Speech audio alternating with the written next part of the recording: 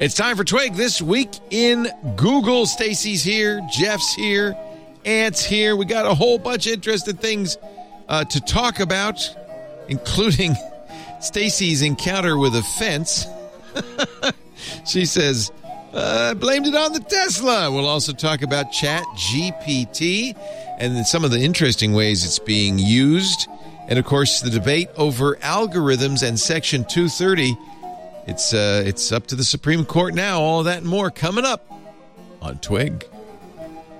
Once again, time for the Twit Audience Survey. The annual survey helps us understand you so we can make your listening experience even better. It only takes a couple of minutes, but it sure helps us out a lot. Completely optional, but if you could, please go to twit.tv/survey23.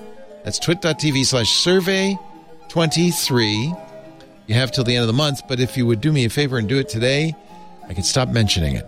twit.tv/survey23, and thanks in advance. Podcasts you love. From people you trust. This is Twit. This is Twig, episode 699, recorded Wednesday, January 18th, 2023. Blame it on the Tesla. This Week in Google is brought to you by ACI Learning. If you love IT Pro, you'll love ACI Learning. ACI Learning offers fully customizable training for your team in formats for all types of learners across audit, cybersecurity, and IT.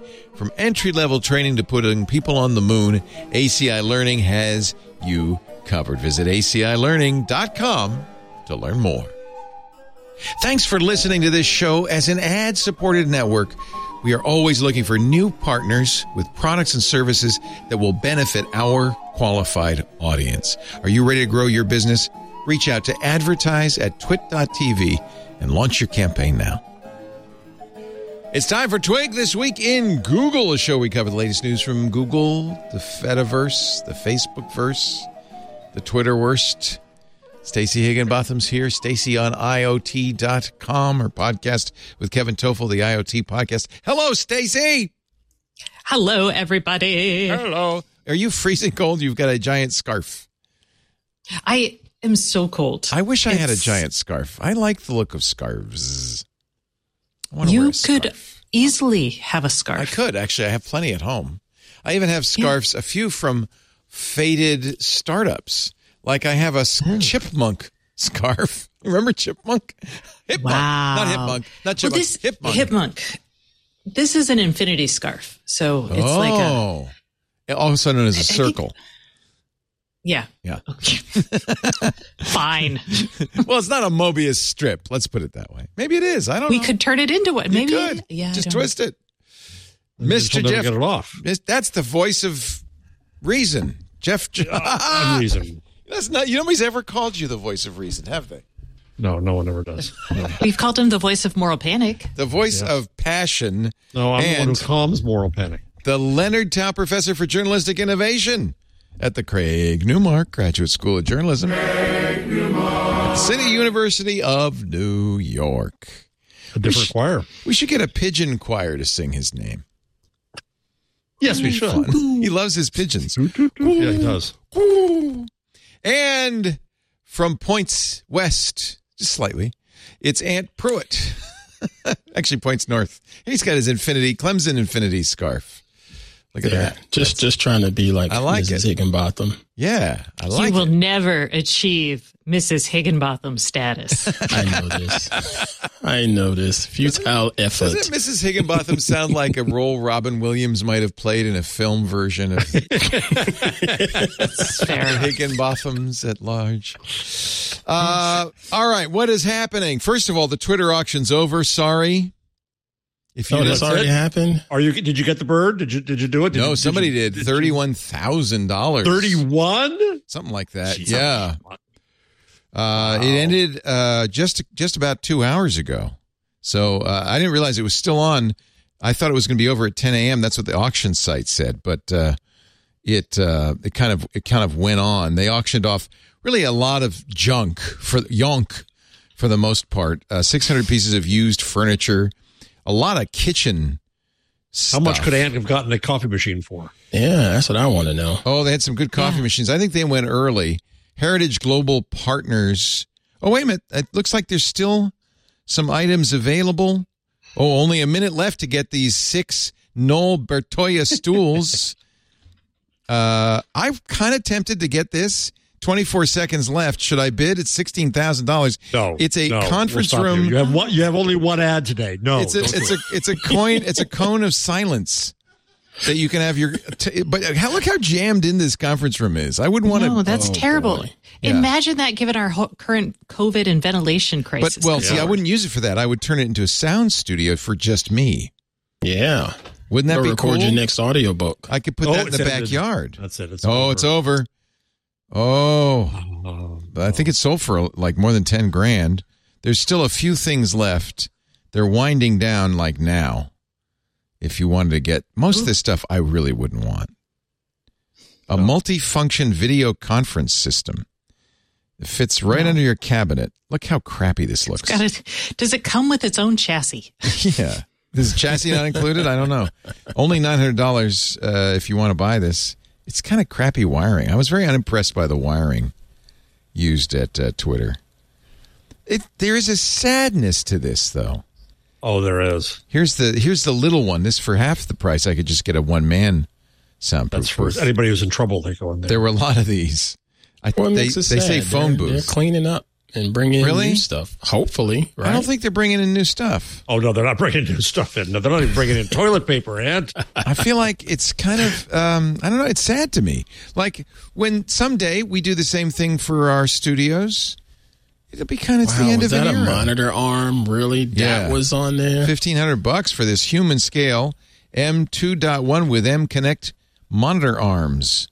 You got to be kidding. Oh, wait a minute. Oh, it's 200 of them. Oh, my God. It's 200 in a bag. This is the kind of thing that you put on your seawall to keep pigeons from landing. That's ridiculous. You'd have to figure out wherever. Oh, nicely stored, Twitter. Do you think Elon came and just tore them off the wall and threw them in a box and said, sell that? No, I think one of the people who he fired was probably in charge of that. Exactly. Your last. Oh, my goodness. Boom. Oh, sorry. You can say that. That's terrible. Nope. In this Soon, case, YouTube will let you do that. It's going to be okay. Yes, yeah, YouTube was, for some reason, demonetizing people who swore in the first 15 seconds. It's okay. We're already more than 15 seconds in, so. I didn't mean to. You can beat me out. No, I'm so sorry. We'll bleep you. We always bleep because we want it to be family-friendly. A lot of those chairs, some of this stuff, I don't want. $1,300 for a standing desk? No. Jeez. Who's buying these? I guess some Repo Well, they're Depot. commercial Knoll quality. stuff is expensive. Yeah. Repo Depot is going to sell them in their warehouse. Where's the coffee machine for Ant? It's gone. No, somebody got it. It's gone. Oh, you can't even see what it went for? No. Once it's sold, they're gone. Oh. So they're slowly dwindling away. The dregs of Twitter. I don't know. It makes me sad, but Twitter seems to be continuing on somewhat. The biggest story this week is that they turned off the third-party APIs, and there are some very upset software developers. Craig Hockenberry, who does, was it Twitterific? Yeah, they didn't tell anybody. Yeah, they just turned it off last Thursday. They were just Didn't he say that he was going to open it up? I can't remember. You know, he also said he was going to quit. He said, I'll have a poll and I'll do what it says, and then he didn't. Yeah. So who the heck knows? But yeah, the guy who does Twitterific was really upset. Well, so was Paul Haddad, who does the Tapbots folks. They're doing Ivory, which is a Mastodon for iOS. But the Twitterific fella quit in a huff. He was very upset. It's kind of tragic. That's sad. Yeah, no communication still from Twitter's non-communications department. They fired everybody over there. All right. Yep. Yeah. Yep. So that feels strategic on the part of Elon Musk. He hates journalists. I mean, even Tesla for the longest. Well, they had a PR person. Actually, it was a friend of mine. And then, tough job. Yeah, then he left, and I don't know if he was replaced. So I don't know about your feeds if you're looking at them still. On mine, I'm mainly on Mastodon, but I still look at Twitter. And so now I get tons of Lauren Boebert, whom I do not follow. But obviously, because one journalist I know follows them who I follow, then that is their excuse for putting her in my feed like crazy. I've seen a lot of people complain. So they have this new For You tab, which they've eliminated the chronological feed as far as I can tell. Remember, they used to have that little twinkling button and you could choose from chronological or latest tweets. Now they've got, very much like TikTok, a For You and a following tab. Same as Post has. Post does that too. Well, my following is in... Is it chronological? Chronological. So maybe this is... It is in chronological. Maybe this is roughly the same feeds as before. But I've seen a lot of people complain that the For You tab, which is not people you're following, it has gone completely right-wing. I haven't had that experience. So maybe it... Oh, I have. Maybe it's who you're following. I do see Elon. I see less people I care about. Yeah, mine is definitely not chronological. A. B, you're following. I have my list. I have my following. I have my list of book history wonks that I love, and as well as my COVID list. I used to, spend an hour going through my book history wonks list. Now, I think all around, he's showing me a lot fewer tweets. Yeah. Honestly, because there are not that many people who've left. When I go to Twitter, because I don't do it that often, but I mostly go to see what's going on, not to see who's tweeting, but what's happening on Twitter. I'm mostly surprised at the people who are still here. Like, I don't honestly, really. I mean, I guess you're all like Stacey, like the three of you are still there. So I just, I'm still there. I will say this: I have been, I guess, quiet on it for at least 2 weeks now. And just been more of a broadcaster, if you will, over there. Because when I open it up, that whole For You stuff or whatever this algorithm that's in place now, it's been a little bit more depressing to me. And I just think I don't have time for it. It's either been more depressing or it's more stuff about celebrities who I could give two craps about.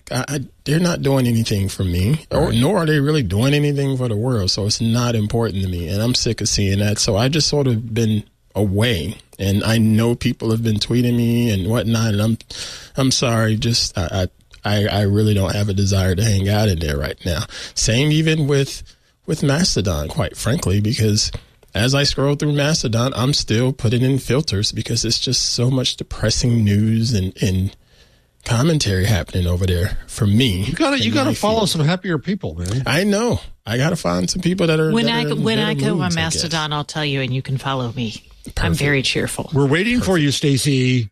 I know. We are waiting for you. I nice there.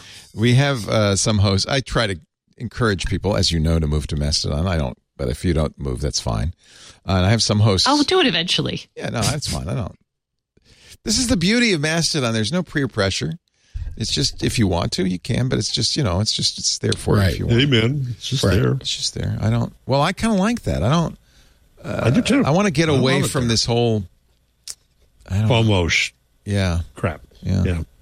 Anyway, so that's we haven't done a lot of Elon stories lately because I'm tired of it, and I know you are. But that is it's an interesting choice on his part. Even Jack Dorsey, who did this before, we talked about this before, when TweetDeck was starting to be a threat, and he was really worried that your buddy, Bill Gross was about to kind of buy up all the third-party apps. Jack Dorsey cut off the third-party API, and he says now it was a dumb move. It was a mistake. But a mistake that Elon, like all the mistakes that Twitter's ever made, is doomed to replay. Make him again. Yeah. Yep. And I feel really bad for people like Hockenberry, who does, I think it's Twitterific, and Paul Haddad, who does Tweetbot, and the various folks who have third-party apps, all of whom have stopped working, Talon on Android. And especially weird because there's no communication. There was no, we're going to do this. There's no, we did this. Well, do you think that it was actually purposeful or something the broke? The information use it as an excuse. So the information got a peek at internal Slack messages. Obviously, some unhappy Twitter employees sent them over. That wouldn't be hard to find. And the Slack messages were all about, okay, we're going to turn it off. It was the smoking gun that they did it. Here's the exclusive from Aaron Wu. Musk's Twitter intentionally suspended Tweetbot third-party apps messages show, and they quote a number of internal. A senior software engineer in the Slack on Thursday night, quote, third-party app suspensions are intentional. This was in the internal Twitter Command Center Slack channel used by employees to handle outages and interruptions to Twitter's service. So that's to let the other engineers know, no, this isn't a bug. This is intentional. A Twitter employee working on product partnerships asked Friday morning when employees could expect a, quote, list of approved talking points for questions from partners related to, quote, third-party clients' revoked access. There is no comms department, so nobody will write those talking points. A product manager responding on Slack that morning said the company had, quoted, started to work on comms, end quote, but there's no estimate when it was ready. Clearly it's not. None of the developers, as far as I know, have received any communications at all. Well, same as, I was a paying customer of Twitter with the old Twitter Blue. You were just cut off, and right? Boom, just disappeared. Have they taken away your said check? It cut off, and it didn't cut off. It was still charging me, so I had to manually go in and fix it. That's and almost worse. Yeah, I still have my blue check. Let me see what it doesn't even do anything when I hover over it now. Didn't it used to? No, if you click on it. Oh, you have to click on it? Yeah, there it is. you click there it. You go. Oh, see, I've gone back and forth between whether I'm notable or it's just we don't know and it's left over. So I'm now Mine is currently notable. leftover. I'm currently notable. You are currently notable. But I wasn't for a while. It goes back and I might forth. or may not be. And I violated. I may or may how, not be. Look how I violated the precepts. I have the link to my Mastodon in my name. Oh, look at that. I only have one tweet which says, going forward, reach me at twits.social. And it has a link to my Twitter. So I'm wondering if I'm getting special treatment. Okay, in my mind, are you ready? Trump. Are you ready for the solipsistic interpretation, the self-centered interpretation? In my mind, Elon feels bad that he called himself Chief Twit, and he's being nice because he doesn't want to. He felt bad about that. He doesn't want you to sue. Talk about I was self-centered. about to say, that man doesn't need a lawsuit. He's got plenty. He doesn't need more, and I don't think he worries about lawsuits. No, he doesn't worry about lawsuits. There's the beautiful planter, the @ planter. Which I can't remember, but it went for tens of thousands of dollars. I don't know the exact price, but it went for a lot. Mostly because it's history. Also, it's pretty cool. Yeah. It's kind of sad. It just is sad. Anyway, it's over now. You want to be scared by robots? Yes. This is not scared. This is cute. This is cute? Yeah, this is cute. Boston Dynamics. Why, Jarvis? It's time. Oh. Let me pause this and explain. This says it's Boston Dynamics tweets, it's time for Atlas, which is its bipedal robot, to pick up a new set of skills and gets hands-on. Do you have my audio? Let me make sure it's on. And we will play. The guy just says, I forgot my tools. That's all. Okay. So, I forgot my tools again. So he's pressing a button on a tablet. There's Atlas down on the ground. The guy's up in the air. Atlas is looking around with his laser pointer, finds a board, puts the board, backs up, then jumps and turns around. That's kind of cool. Puts the board on a scaffold. And now... Look how he walks. It's really kind of dainty. He picks up a little DeWalt bag with tools. Spirit in the step. Yeah, he is. He's looking. He's some pep in his step. He's got pep in his get on. Ho! Chukunk. Hup, hup, hup. He throws the toolkit up. Wow. Then look first. Then pushes over a box. Jumps onto the box. Jumps. But wait. There's more. Whoa! Does a flip onto the ground. Man. I saw somebody tweet, I am studying this carefully, looking for weak points for when the Terminators come. It looks like those ankles might be a place you could target. Yep. Achilles heel? Look how skinny they are on the ankles. Shot. So just a tip for everybody, shoot for the ankles. The ankles. Mm-hmm. The rest of it looks pretty impervious. Not the gut, not the torso. No, definitely not the torso. Hit the ankles. I would have liked to have seen the testing for this, as it went up to push the wall down. Like, what were some of the other situations that were right there? Is it pushed the wall down and it knew, I can actually land on top of that wall down there on the ground. What happened if it tried to push, I don't know, I'm going to guess that they had the same guy directed the 2016 Tesla self-driving demo, and there might have been that guy. A couple of takes, okay? Might have been. So you remember, and this was tragic, the engineer in Silicon Valley who crashed into a divider and died in a fiery crash in 2018. His family is suing, and they got a statement from Tesla's director of autopilot software, Ashok Elaswamy. Under oath, in a deposition, he talks about the video that is still on the Tesla website. The video begins with the caption, "The person in the driver's seat is only there for legal reasons. He's not doing anything. The car is driving itself." This is the famous Paint It Black video. You see the Tesla Model X. By the way, I had a Model X at this exact time, and even I knew you can't do this. The heavily edited video shows the Model X driving around, stopping for road junctions and red lights. Nope. All the while, the human has his hands near but not on the steering wheel. Upon reaching a Tesla facility, the human leaves the Model X, which goes off to park itself, avoiding running over a pedestrian in the process. At the time, Elon tweeted, "Tesla drives itself, no human input at all, through urban streets to highway to streets, then finds a parking spot." He went on to add 8 cameras, 12 ultrasonars, and radar, all flush-mounted and body color. Beauty remains. Well, in this deposition, Elaswamy said the intent of the video was not to accurately portray what was available for customers in 2016. And again, as a customer, I couldn't get it. It was to portray what was possible to build into the system.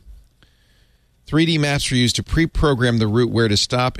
And during the self-parking demo, the Tesla crashed into a fence. Which they edited out. I think this is going to be pretty persuasive to the jury because, of course, it was a autopilot. My Tesla crashed into a fence. Oh, really? Although, was it self-driving? No, I was driving. It was a pedal error. It was a really terrible Tesla crash. Did or you did? What's the responsibility here, Stacy? Blame the machine. Yes, we always want to blame the machine. The poor machine. You're told what to do. By the way, if it crashes into a fence, it really goes all the way through that fence. It's a very powerful car. Wow. Was this in Austin? It was in Austin. It went over a parking hump. Again, pedal error. So it went over the parking hump, smashed. I'm so glad no one was on the other side. I'm so glad there wasn't a dog. And it took out that whole fence. They thought I was driving a Hummer. They're like, were you driving like a big truck or like a Hummer? Well, that's, by the way, something to remember. And somebody recently said this is a problem. These cars are very heavy, heavier than they look. Because they're heavy, of the batteries. and there's a ton of, they come off the line super fast. So you've got a lot of, what's the word I'm looking for? Torque. Yeah, if you accidentally hit the accelerator instead of the brake, it's not going to slowly accelerate. It's going to leap forward. That whole thing, because it's like 3,000 pounds. So yeah, it was pretty awful. The big was it a home or what? It was someone's home. Oh. And then I had to knock on the door and they weren't home, so I had the car hit your fence. I'm driving a Tesla. It's not my fault. Not my fault. The car did it. I did not tell them I was driving a Tesla. I just was like, oh, yeah, it was just really scary. That happens a lot. People hit the wrong pedal. That's actually very, very common. Yeah, it's just so much more deadly when you're driving one of these cars. Hush your face, Jeff. Really old. Hush your face. Well, how much damage was there to your car? So much. Really? Oh. I mean, not really. It was just expensive. It wasn't like you could drive. I drove the car away. Back over the hump. And how quickly were you able to get it fixed? That was one of the reasons I didn't buy another Tesla. No, that was like a 3-month thing. Yeah. Yeah, it was a lot. There was when I had it, a long wait for parts, and I didn't like that. I thought that made me nervous. So Oh, Scooter X says my Tesla actually weighs 2 tons. 4,561 pounds. Who was it? I just saw a story about that. The Teslas and all of these EVs are heavy. That's why they want to ban them. In what state is that? Wyoming. Okay, well, Wyoming, that's not why. That's not why. Why. Although the heaviness is good because they don't flip as much. They're very low center of gravity. They're nice to drive on the love road. them. I mean, But you don't want to be hit by them. Yeah. Well, no. I mean, look at that bridge video we had last week. One car goes up because the Tesla's an immovable object. An immovable object. Yeah. I'm not moving. It's why everybody should drive one. So then you'll be safe. That's the SUV argument. Well, that's the logic that gets us these incredibly tall SUVs and trucks. Right. Well, even better, everybody should drive an electric Hummer. Then you'd really be safe. Wow. Are there electric Hummers? Oh, yeah. And the battery in the electric Hummer weighs more than most cars. Just the battery. It's huge. Jeez. What's the range on that sucker? Oh, I don't know. It's, I mean, if you're going to drive a Hummer, I guess it's marginally better to drive an electric Hummer. I've seen them. They're very big. Massive too. Yeah. So can I ask you about Wyoming? Because I was curious about that. Oil. Like you can't drive through them, or you just can't sell them in Wyoming? Is that they want to outlaw selling them? It's oil. It's all oil. Okay. But it's just one guy in Wyoming. Yeah, Well, actually 6 of them. Okay. 6 GOP all you have is 10 lawmakers. people there anyway. So, Hey, but one loud person is all it takes in a lot of this stuff now. And I think it's very much a GOP talking point because in California they're going to ban gas vehicles. So we're going to ban in the same year, by the way, 2035 sales of electric vehicles. it's both. They're both it's crops. bogus. Here are the very diverse group of the members of the state of Wyoming's legislature. Oh, that's a hair dye job. Oof. Oof. There's one young guy. Man. That's real hair. But this guy, the beard, no, you don't dye the beard. It just doesn't work. Your hair's auburn and your beard is Goodyear tire black. No. Well, You're tired. one of the senators' name is Brian Boner. And but that's not funny because we are mature. there's nothing funny about that. There's nothing funny about that. He was on Fox. That's how I know his name. He told the Cowboy State Daily, I am making zero of this up. I just want to say. He says, one might even say tongue-in-cheek, but obviously it's a very serious issue that deserves some public discussion.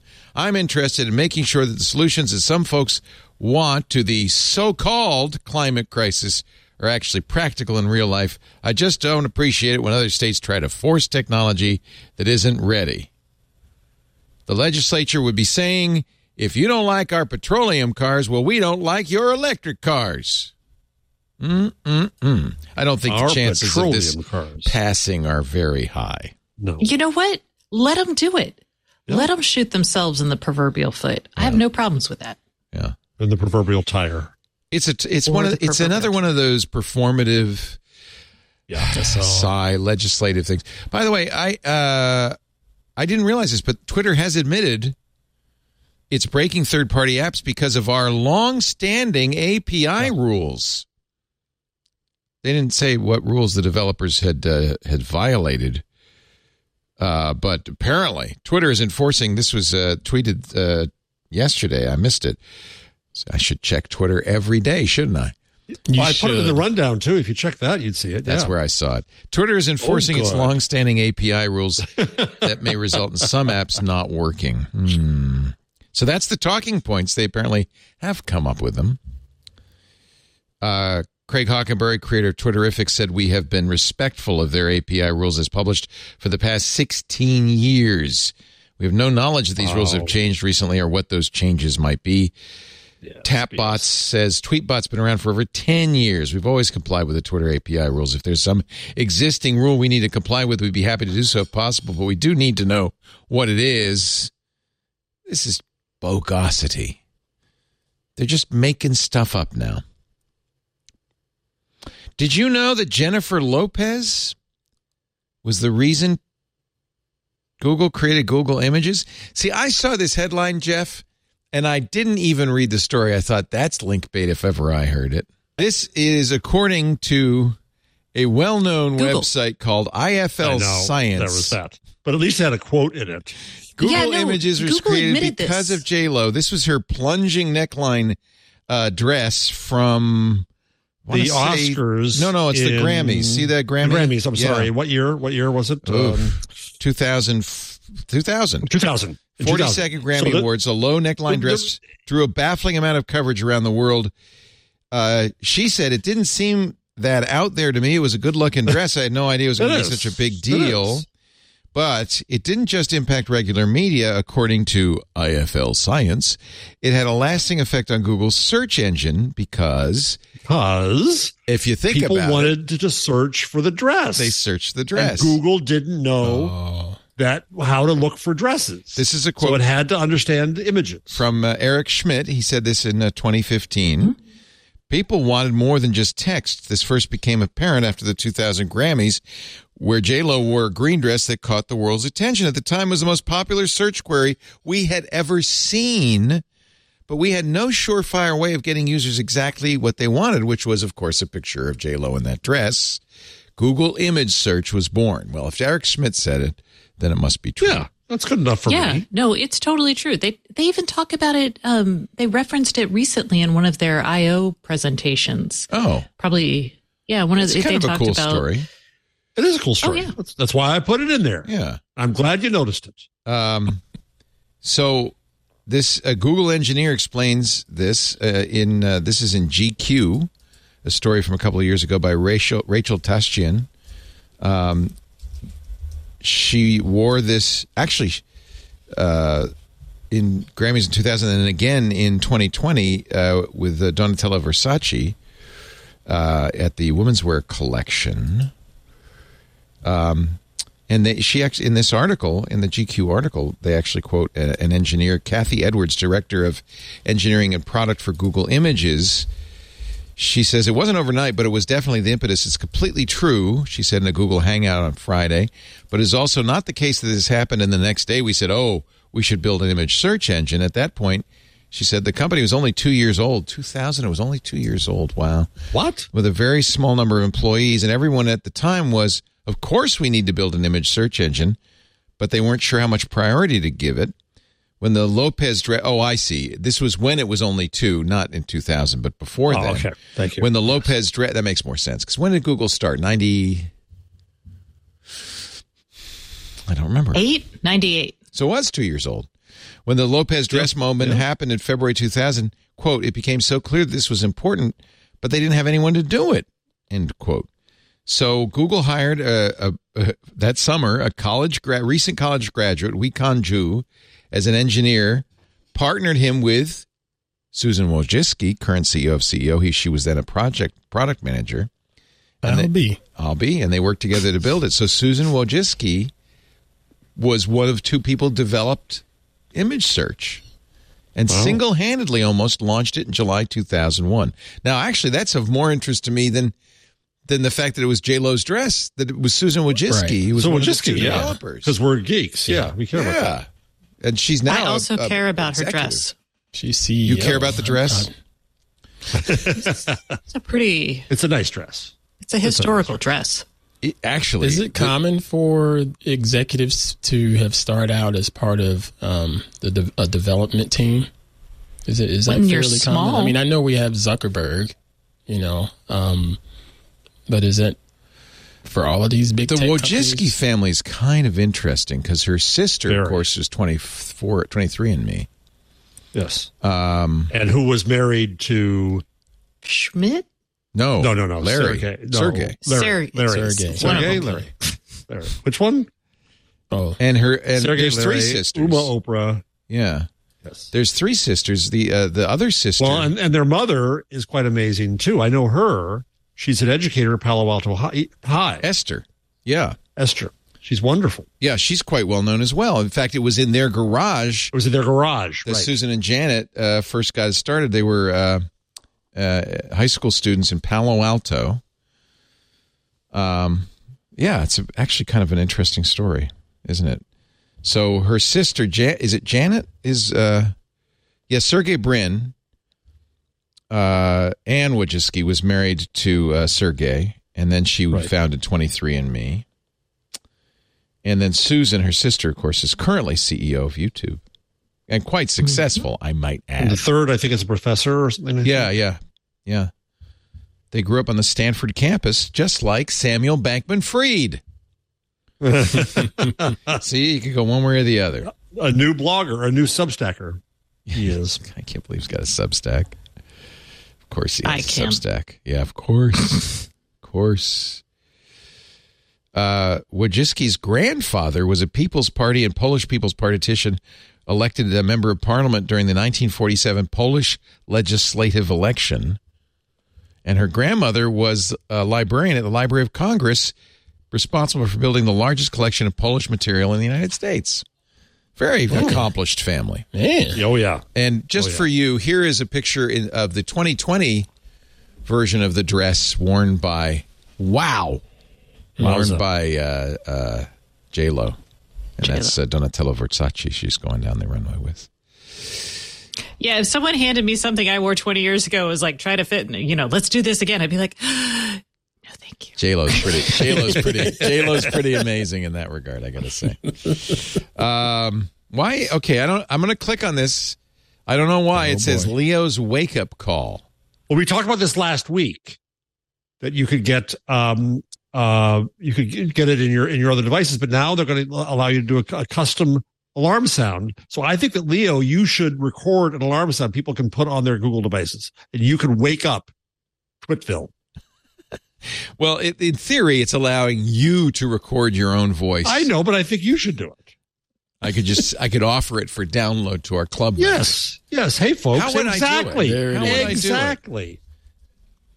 You have all kinds of technical smart people around you. I don't know how to talk out loud into a microphone. There was a Stephen Fry talking alarm clock where he would wake you up in his character as Jeeves. Do you remember that? Let me see if I can find the sound of that. It's the Good Morning, Sir talking alarm clock. Oh, it's no longer for sale. But he would say, it was so funny what he would say. Let me see if I got to play this for you. Because I would say this. I could say this. But frankly, I would, if I were you, I would, here we go. Here's somebody playing it into their YouTube.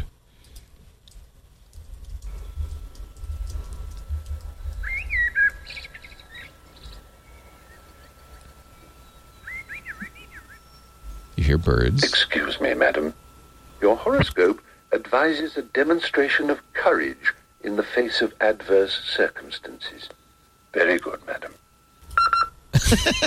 Okay, I like that. I like that. Excuse the familiarity. Here's another one. Oh, there's my favorite one. Okay, Jeeves, all right. The favorite one is him alerting the media. Wait a minute. Let's see if I can find this. You would think the people selling this device for $100 would offer you some samples, but I guess they want you to buy it first. There's 126 different messages. Excuse me, sir. I'm so sorry to disturb you, but it appears to be morning. Very inconvenient, I agree. I believe it is the rotation of the earth that is to blame, sir. Or, this is my favorite. Shall I inform the news agencies that you are about to rise, sir? Okay, chat room. What do you want Leo to say to wake you up in the morning? I think I'd rather have Stephen Fry, to be honest with you. I didn't realize there was 126 different ones. That's amazing. That must have been a fun recording session. Yeah, no kidding. I'm sorry to disturb you, sir. I want a Jeeves. Everyone should have a Jeeves, don't you think? This morning. Yeah. Oh, you know what? Someone in our chat room says they have those two alarm clocks for male and female currently in storage. For male and female. Well, I guess good morning, madam, or good morning, sir. Oh, I see. Good morning, madam. Why are they in storage, mime artist? Why don't you use them every morning? After a while, you get very tired of sick of it. Think Geek used to sell it, and then they got bought. They're very ugly, though, says mime artist. Oh, I think they look pretty good. I'm delighted to say you have survived another night. That's the best. You didn't get it for the look. You get it for the sound, right? Yeah. You don't get it for the look. I mean, it still has to sit in your bedroom somewhere, though. Yeah. So, I can appreciate. All right. Moving right along.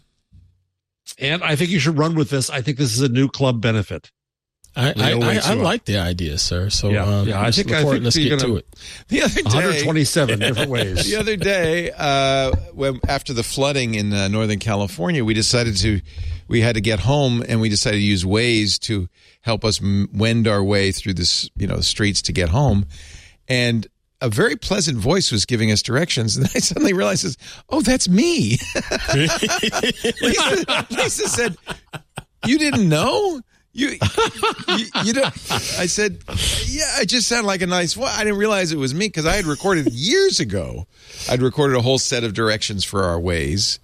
In fact, I posted them somewhere. They were somewhere, so people could download them. I don't think anybody did. But wait a minute, that's me.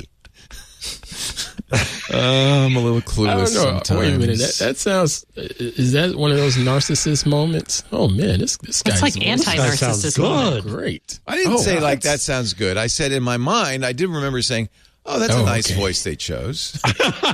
He sounds friendly. He sounds friendly. I like that guy. I don't know who he is. I like that guy. I like me. I like me. So Twitter is not dead. In fact, it looks like dozens, according to Axios, dozens of media companies have content deals for 2023. Yeah, Jesus, can you believe it? Even ones where they still haven't Twitter still hasn't let their journalists back on. They're still doing stuff. NFL, NBA, NHL, MLB, NASCAR, PGA Tour, CBS Sports, Turner Sports, ESPN, Fox, Univision, Telemundo, The Wall Street Journal, NBCU, Reuters, Axios. Oh, Axios is in this list. Yes. Interesting. They didn't mention, hey, we're doing it too. Bloomberg, Forbes, Condé Nast, USA Today. Amazing. Paramount, Disney. So don't, Twitter, for whatever it's going through, still and then this is, by the way, the answer to the rhetorical question, why are you guys still on there? It still carries huge amount of cultural weight. It's not buzz. It's all buzz. Yeah, it's far from well, we're in the business of buzz. These are the houses that Hype built. That's why they exist. I'm kind of feel very fortunate that I no longer have to worry about buzz, and I can get off of there. And it's not, of course, I had more than 500,000 followers, although I know that number is dwindling. So any sensible, my son's like yelling at me, "What are you getting off there for? You got 500,000 followers." No, because I don't want to be there, and I don't. Right. I'm getting a lot of new followers that I don't think are real people, or if they are real people, I don't know if I want to engage with them. Isn't that funny? That, and I'm not trying to. For all Elon said about bots, he's done nothing to discourage him. Yeah, because I'm just like half of them are like, MAGA lover or something. And I'm like, are you real? And if you are real, why are you following? I am down. I've said the same thing. I've gotten 50, a lot of interesting followers that I'm like, what makes me interesting for you to follow me? But then with the whole third-party API access, shouldn't that kill some of the bots? Maybe. Shouldn't it? Yeah. I'm down about 10%. Which is fine. Like I said, since I have not moved. I've been at 175 for it might be completely organic because I've said I'm not tweeting, I'm not doing it, so I might be completely organic. But revenue, you'll see there, is down 40%. A Twitter executive told Twitter employees. Get ready. Donald Trump, according to NBC, is coming back to Twitter. Oy. So it's not just I didn't follow him then. Won't follow him now. Yeah, it's not just those brands. So, who did you say that was? It's this little company called NBC. Again, it's all about buzz. They're going to broadcast something, and people are going to talk about it good, or especially if it's really bad. So why not be there? They're going to continue to get attention and eyeballs. If you're running for president, which Trump says he is, You got to be on Twitter. I note that Joe Biden posts all the time on Twitter, at least daily, right? But what about Truth Social though? What any word on that? And he's got a contractual obligation to stay off a competitor for a certain amount of time, but not that he ever pays attention to contracts. Let's say that. I wasn't going there. By the way, he's in good company with Elon Musk, isn't he? Who has not paid his bills. But there was a study, Leo, in released December 7, 2022 by Karsten Müller and Carlo Schwartz that had they looked at Twitter after Trump was kicked off. The toxicity of tweets sent by Trump followers relative to the representative sample dropped by 25% after Trump disappeared. Yeah. The effect is larger for pro-Trump tweets, of course. It reduced the total number of tweets, suggesting a drop in engagement. NBC also is saying that Trump yesterday formally petitioned Meta to unblock his account. Remember that the Meta supervisory board say they should advisory. They said they should not make it indeterminate, and they should set a time when they decide. And I think that they said it was January 6th, 2023. It's about around now, yeah. 1 year later, or 2 years later. Just as Meta is trying to get as far away from any controversy in politics as they can. There was a big story a week ago about how they tried to get rid of all politics, and it kind of backfired because it meant that only crappy outlets were there. But they're trying to get away from. They just want puppies and parties and legless virtual human beings. That's all they want. A Meta spokesperson, according to NBC, declined to comment about Trump beyond saying the company, quote, will announce a decision in the coming weeks in line with the process we laid out. Again, their advisory board said you should reinstate him 2 years later, or they said no, they didn't say they said you should set a date, and then set a date when you decide. I believe Facebook said Facebook. This is again according to NBC News. Ultimately decided to institute a limited ban on Trump that would come up for review. After 2 years, starting January 7th. So they're reviewing it right now. And the oversight board had another decision yesterday, which is interesting. What was that? That is that they said that you have to reconsider your no naked female breast rule. This is why I let you tell us this story. Yes. Mainly in interest of trans people. Wait a minute. Not nursing moms? Wait a minute. Well, that's already been there. Oh, they had people who were transitioning who wanted to show their breasts. Yes. And the board said, well, you ought to let them. Yep. And you ought to reconsider your whole... It is kind of a double standard. I mean, a man can show his breasts. Yep. I remember this story. It's a nipple standard because nipples are what's like pornographic according to... But male nipples are not. FCC or somebody. Right. Oh, I get it.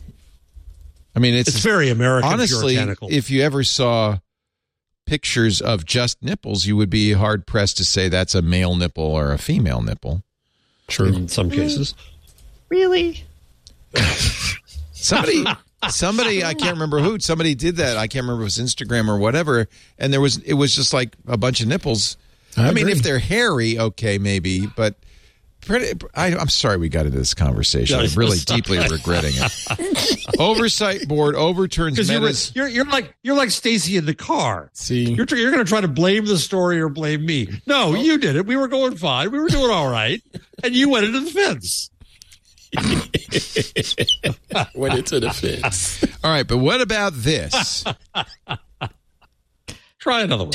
Don't we have another story we could talk about? Yes, he's funny. We are moving on. He's looking desperately for one. No, in fact, there was a story, and I don't have it in front of me, but go ahead. Well, I was going to ask what happened with the 2:30 news. Yeah, we could do that. It was a related story that I saw on Tech Dirt. I'll find it. That it turns out social media didn't. The Russian plan to overturn the 2016 election.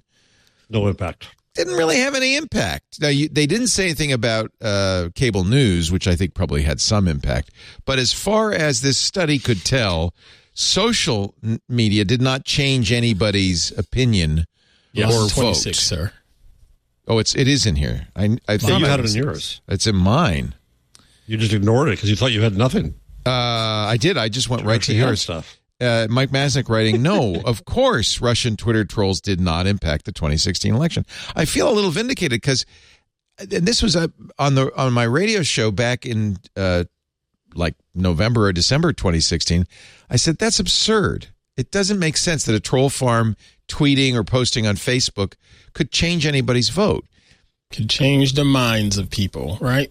How weak-minded and idiotic we are as society if that's all it takes. Right. The study, which is... Well, that's the third-person effect, which is, I'm immune. It won't affect me, but all those idiots out there, it's going to affect them. Yeah. The study published in Nature looked at whether or not Russian trolls on social media had any impact. They said, finally, we find no evidence of a meaningful relationship between exposure. They didn't deny that there was a Russian foreign influence campaign. Yeah. Oh, that's obvious.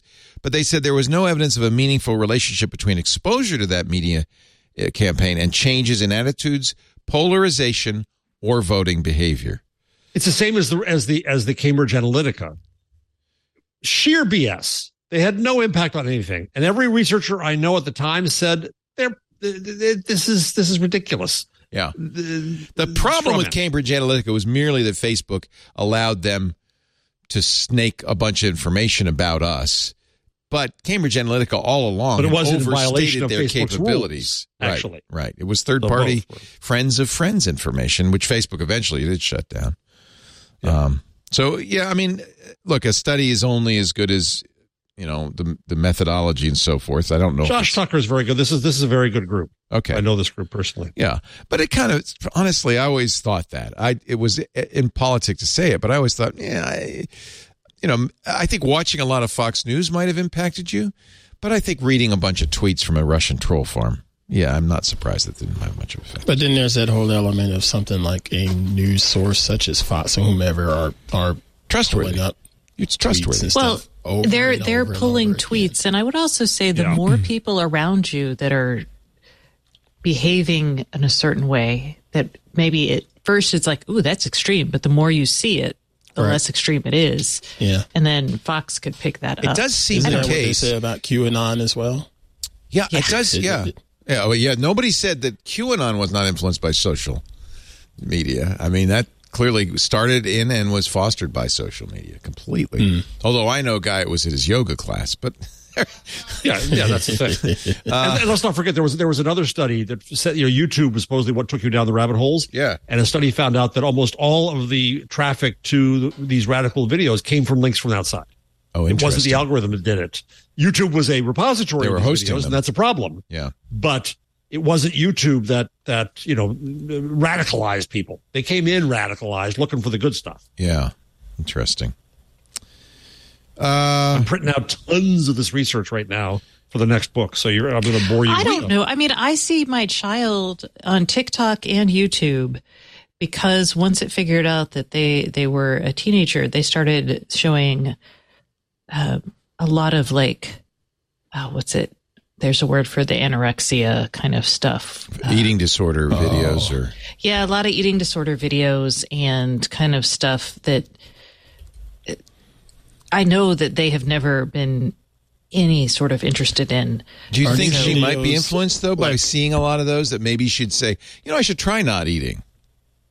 No, they decided to uninstall TikTok, actually.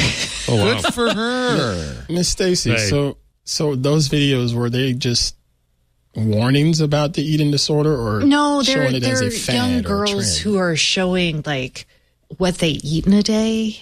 And then, gotcha. talking about how much they exercise and tips if you eat an apple and 7 almonds and then a gallon of water, you'll be full all day long. Yeah, there was hashtag Thinspiration. Hashtag Thinspo, that's what I was thinking of. Yeah, hashtag Skinny Check.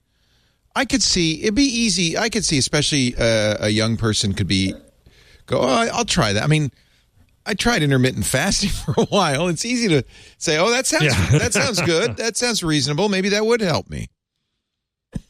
Yeah, you did some crazy stuff. TikTok I still do crazy stuff, but mostly it's just the internet opens you to new ideas, and some of them are not good ideas. Remember when people used to get in giant vats of super cooled liquid? Oh, they still do. They buy those now. The plunge pools, the cold plunge pools are now like a thing in the Wall Street Journal. You can read all about. I would love to have one myself. I miss them. You just need a big old trash can. I'm not talking about an ice tub. I mean, I'm talking about really cold. Kevin Rose used to get in like 20 below. I mean, it wasn't just ice. Oh, like cryotherapy? Cryotherapy, yeah. They were cryo tanks. Oh, there's still cryotherapy. Yeah, but it was a fad. I think it kind of... Oh, I never saw a fad. I don't... There were actually storefront places you could go. Remember that? There's one near me. Yeah. It's still around? There's one, yeah. Yeah. Like there's a new one. I know I will ball players say- do cryotherapy, but I mean, it's like licensed outfits, you know? Well, also, Heck, if you're a some universities pitcher... even have it there. Yeah, if you're a pitcher and your arm is getting inflamed and you want to put in an ice bath, I can understand that. Although there's more and more evidence that's not a good thing to do. But okay. Oh, really? Yeah. Well, I was going to say, and this will be my pro tip for everyone, if you end your showers with like 30 seconds to a minute of cold water. No. Okay, just give me a second. Give me a second. It does make you happy. I love it. It totally, and your hair will look good. It makes you happy when you stop. I love it. It helps with your like mental happiness. It really does. Go to Finland. Fine. They do that in Finland, and that's fine. I've done the sauna. You do that? I don't do that part. When I have morning showers and I do my whatever I need to do in the shower, I always rinse off with cold as long as I could stay in there. And I swear that first 5 seconds, it's painful. But then after that, it's almost like just happy gas. Half people are half weird. of the Twig team take cold showers. The younger half. And I feel great. And then again, I love the ice bucket stuff. I miss those from training. Actually, Leo and I are 38 and 39. We just don't take cold showers. Just help exactly. with the elbows We just lick and old. knees. Wait a minute. All right, I'll try it tomorrow. So what do? You're in the For that shower. first 5 seconds. It's hot. Yeah, just the last 30 and then you seconds. just turn the knob all the way to the cold. Yep. All and the you way just- to cold. Just stay You there scream. and grin it and bear it. And You may will have to scream. You do You scream. should scream. If it comes to you, the just scream go. is part of it, probably, right? Yeah. You Scream will is like- scream. Ah! Sorry. But ask Queen Pruitt. That's your wake up She's- sound, folks. Queen Pruitt You has could done get that it every too, day. and it's the funniest thing because she's never tried anything like that, and I can remember her giving it a go the first couple of times, and it got loud. She probably screamed, "Edge, you're wrong." Yeah. So, what do you think the mechanism is that makes this work? Well, It's some the same people as say sauna stuff. CNS. it activates and the mammalian dive reflex, but I don't know if that's true. Dive. I'm going to dive. CNS What does CNN and say? Triggers endorphins, the lymphatic central nervous system in the body. So the lymphatic system is your kind of immune system. It's what fights off. This is from a site that's even less reliable than the one I gave you for J-Lo's dress. Yeah. But it says that it allows for all toxins and body waste to be Okay, flushed out no, of the body. stop. As soon as you Stop. say It doesn't do toxin, I that. don't buy that. No. Yeah. No, No, not that. Exactly. it does make your blood vessels constrict. constrict. Thank you. I was like, this one. And I think it does put out some sort of endorphins because It does. You feel good. You're It like, fires "Ooh." off. I don't remember if it's dopamine, but it's definitely some happy gas. You feel a difference. Here's what my really weird, but boy, I love it. Here's what my Neva artificial intelligence says. Taking go. cold showers can have a number of health benefits, including stimulating the immune system, that's that lymph thing, increasing resistance to illness, improving circulation, deepening sleep, spiking energy levels, that I believe, reducing inflammation. And Get me out of potentially- here fast. Yeah, potentially relieving depressive syndromes. Cleveland Clinic's a good source. Let's read what the Cleveland Clinic says. Are cold showers good for you? Now, this is a cold shower. I'm not taking a cold shower. No, you don't take it. That's the whole point. You don't get in there and get comfortable. It has to be a shock. for it to work. All right. I will try it tomorrow. I'll absolutely try it tomorrow. It stimulates blood flow. It's good for your overall health. Your skin gets clearer and healthier with increased circulation because the blood jumps in. Mm-hmm. But there are better ways to get your blood pumping that don't involve shivering. Go for it. Have you guys done? I agree. If you're going to do the torture part, do you do the sauna part? I do. I like saunas you take a hot shower and then, you end in. Also, it's great for your skin and it's great for your hair because it closes off your hair follicles. Yeah, so my skin is still pink and my hair is still white. I'm not going to make a clinical trial in the Netherlands found that cold showers. Now, these are cold showers, not just brief ones, but cold showers. 29% reduction in people calling off sick from work. Another study connected cold showers to improve cancer survival. On the mental health side, researchers found cold showers may help relieve symptoms of depression. Yeah, that's why I started doing it, and it does help. Happy gas. Happy gas. Okay, I'll try it. Like. I'm not. See, now this, by the way. And you can start with 10 seconds. This is exactly what we were just talking about. That's enough pain. This is exactly what we were just talking about. This was an experiment to see if Tech Dirt was wrong, that in fact you could be influenced by social media. Well, and Leo has been. Yeah, Leo's a place. Tomorrow, I'm taking a cold shower. I'm not taking cold showers. I'm not walking on bridges. Okay, and Jeff has not. Jeff was not. He is strong-minded. Yes, stubborn. Now, let's take a break. Then we come back. Inger in our IRC does make a good point. It says, ask your doc first. You may cause heart stress. Hence why only 10 seconds or so is totally fine because you'll feel a difference. But it has to be not a gradual turn of the knob to go to cooler temperatures. If I am not here next week, full bore, you will know why. All right, we're going to talk about the Supreme Court and Section 230. They haven't heard arguments yet, have they, on this? They're briefs coming. There's a brief from Google now, but arguments still to come. But they are hearing, and actually, I have, you know what, this particular case is somewhat persuasive to me, and I'll tell you what the debate is over when we continue in just a bit. But read the Google brief, and you'll be persuaded the other way. No, you're obviously easily persuaded because you're going to go take a shower tomorrow. The Google brief, I will tell you, the Google brief persuaded me otherwise, and I think it'll do the same with the justices. But I'll tell you why in a second. I do want to talk about. You've probably seen this, and you're going to see signage and so forth. And during the shows, a little lower third pops up that says that the studios are brought to you by the great folks at ACI Learning. We've for years, in fact, since they were founded, talked about IT Pro, right? IT Pro is now part of ACI Learning. Together, IT Pro and ACI Learning are expanding their production capabilities. It's a match made in heaven. So now you get the content and the style of learning you need at any stage in your development. If you want to get ahead in IT, there is no better way to do it. Whether you want individual training for yourself or you want to train your whole team, ACI Learning and IT Pro have you covered. 227,000 members of the IT Pro learning community. I suspect many of them are listeners here. We know there's a great overlap. 6,800 hours of content. And now, thanks to ACI Learning, there's new content in a lot of areas being added. It's pretty exciting. It's, of course, team training is available for CompTIA and Microsoft IT and Cisco and Linux and Apple and security and cloud and more. One of the most widely recognized certifications that most people start their career with is the CompTIA A+. That's the desktop support cert. And the best way to get that cert, CompTIA courses from IT Pro and ACI Learning. It makes it easy for you to level up or your employees to level up, especially if they have, and you should have, a vested interest in cybersecurity.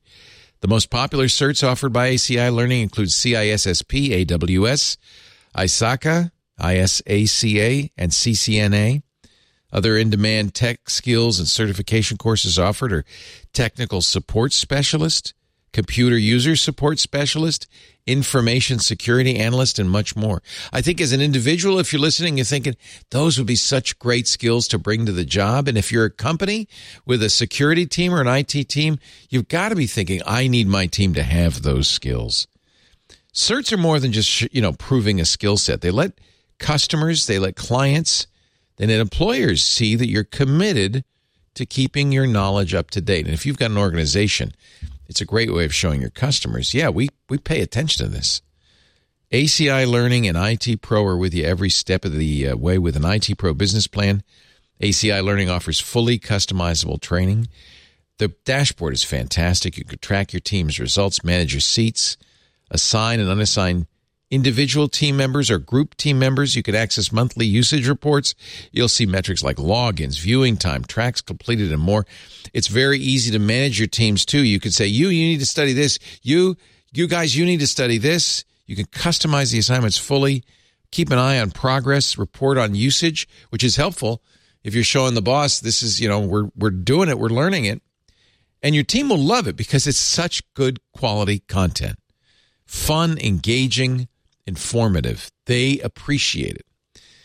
The assignments can be full courses, but they also can be individual episodes within courses. And because there's transcripts for every course, you could find exactly that thing you're trying to learn or try to get your staff to learn. And you get the best advanced reporting, immediate insight into your team's viewing patterns and progress.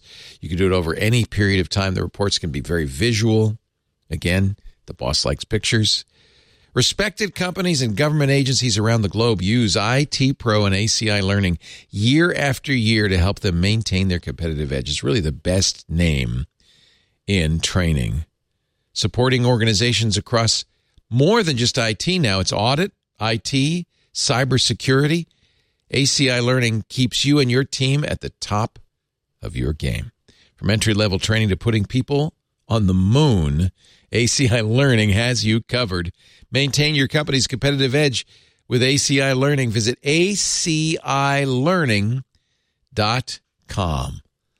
It's a great partnership, producing fantastic content that'll help you get ahead in the business and help your team learn the things it needs to know to keep your company safe. acilearning.com. We thank ACI Learning so much for supporting not only Twig, but supporting the entire operation here with their studio sponsorship. We are coming to you from the Twit Studios by ACI Learning. Thank you, ACI Learning. All right. So let's first of all talk about this Supreme Court case because it's an interesting case. It is actually about radicalization. Specifically, it is a suit against YouTube. Am I right? Which is why Google's brief is, important. The issue is Gonzalez versus Google LLC, brought by the Gonzalez family, who let me see if I can find the facts of the case so I can. She was. It's in the brief. Is it in the brief? Okay, good. I'll go to the brief. Find it there. She was one of the victims of that horrific Paris shooting, right?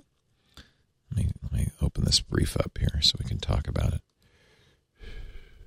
Oh, it's many pages. Many pages. It's only 68, but there's got a handy table of contents. Her family is suing. No, actually, it's not. It's not in there. Yeah. Petitioners contend that YouTube violated the Anti-Terrorism Act by displaying ISIS videos to users watching similar videos. In other words, recommending those videos to those users and thereby radicalizing them, causing them to become terrorists, causing this mass killing.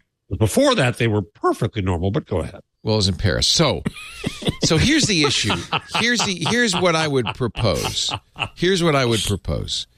I don't think Section 230 should, in fact, protect algorithmic recommendations. I want you to make the case for that, Jeff. I think Section 230 should protect me and Google against those videos on Google. But if Google says, or Twitter or Facebook or even Twit, if we start recommending radicalizing content. That is not, I don't believe that should be protected. But where does the algorithm come from? They don't just appear on their own, right? Who's responsible for the algorithm? Google. Well, let me try to answer your question. I'm going to start not with 230, but with the First Amendment.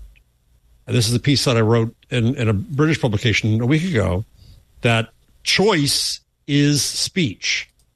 You choose who to have on this show. An editor decides, Stacey's leaving. She knows she's in for a waffle time.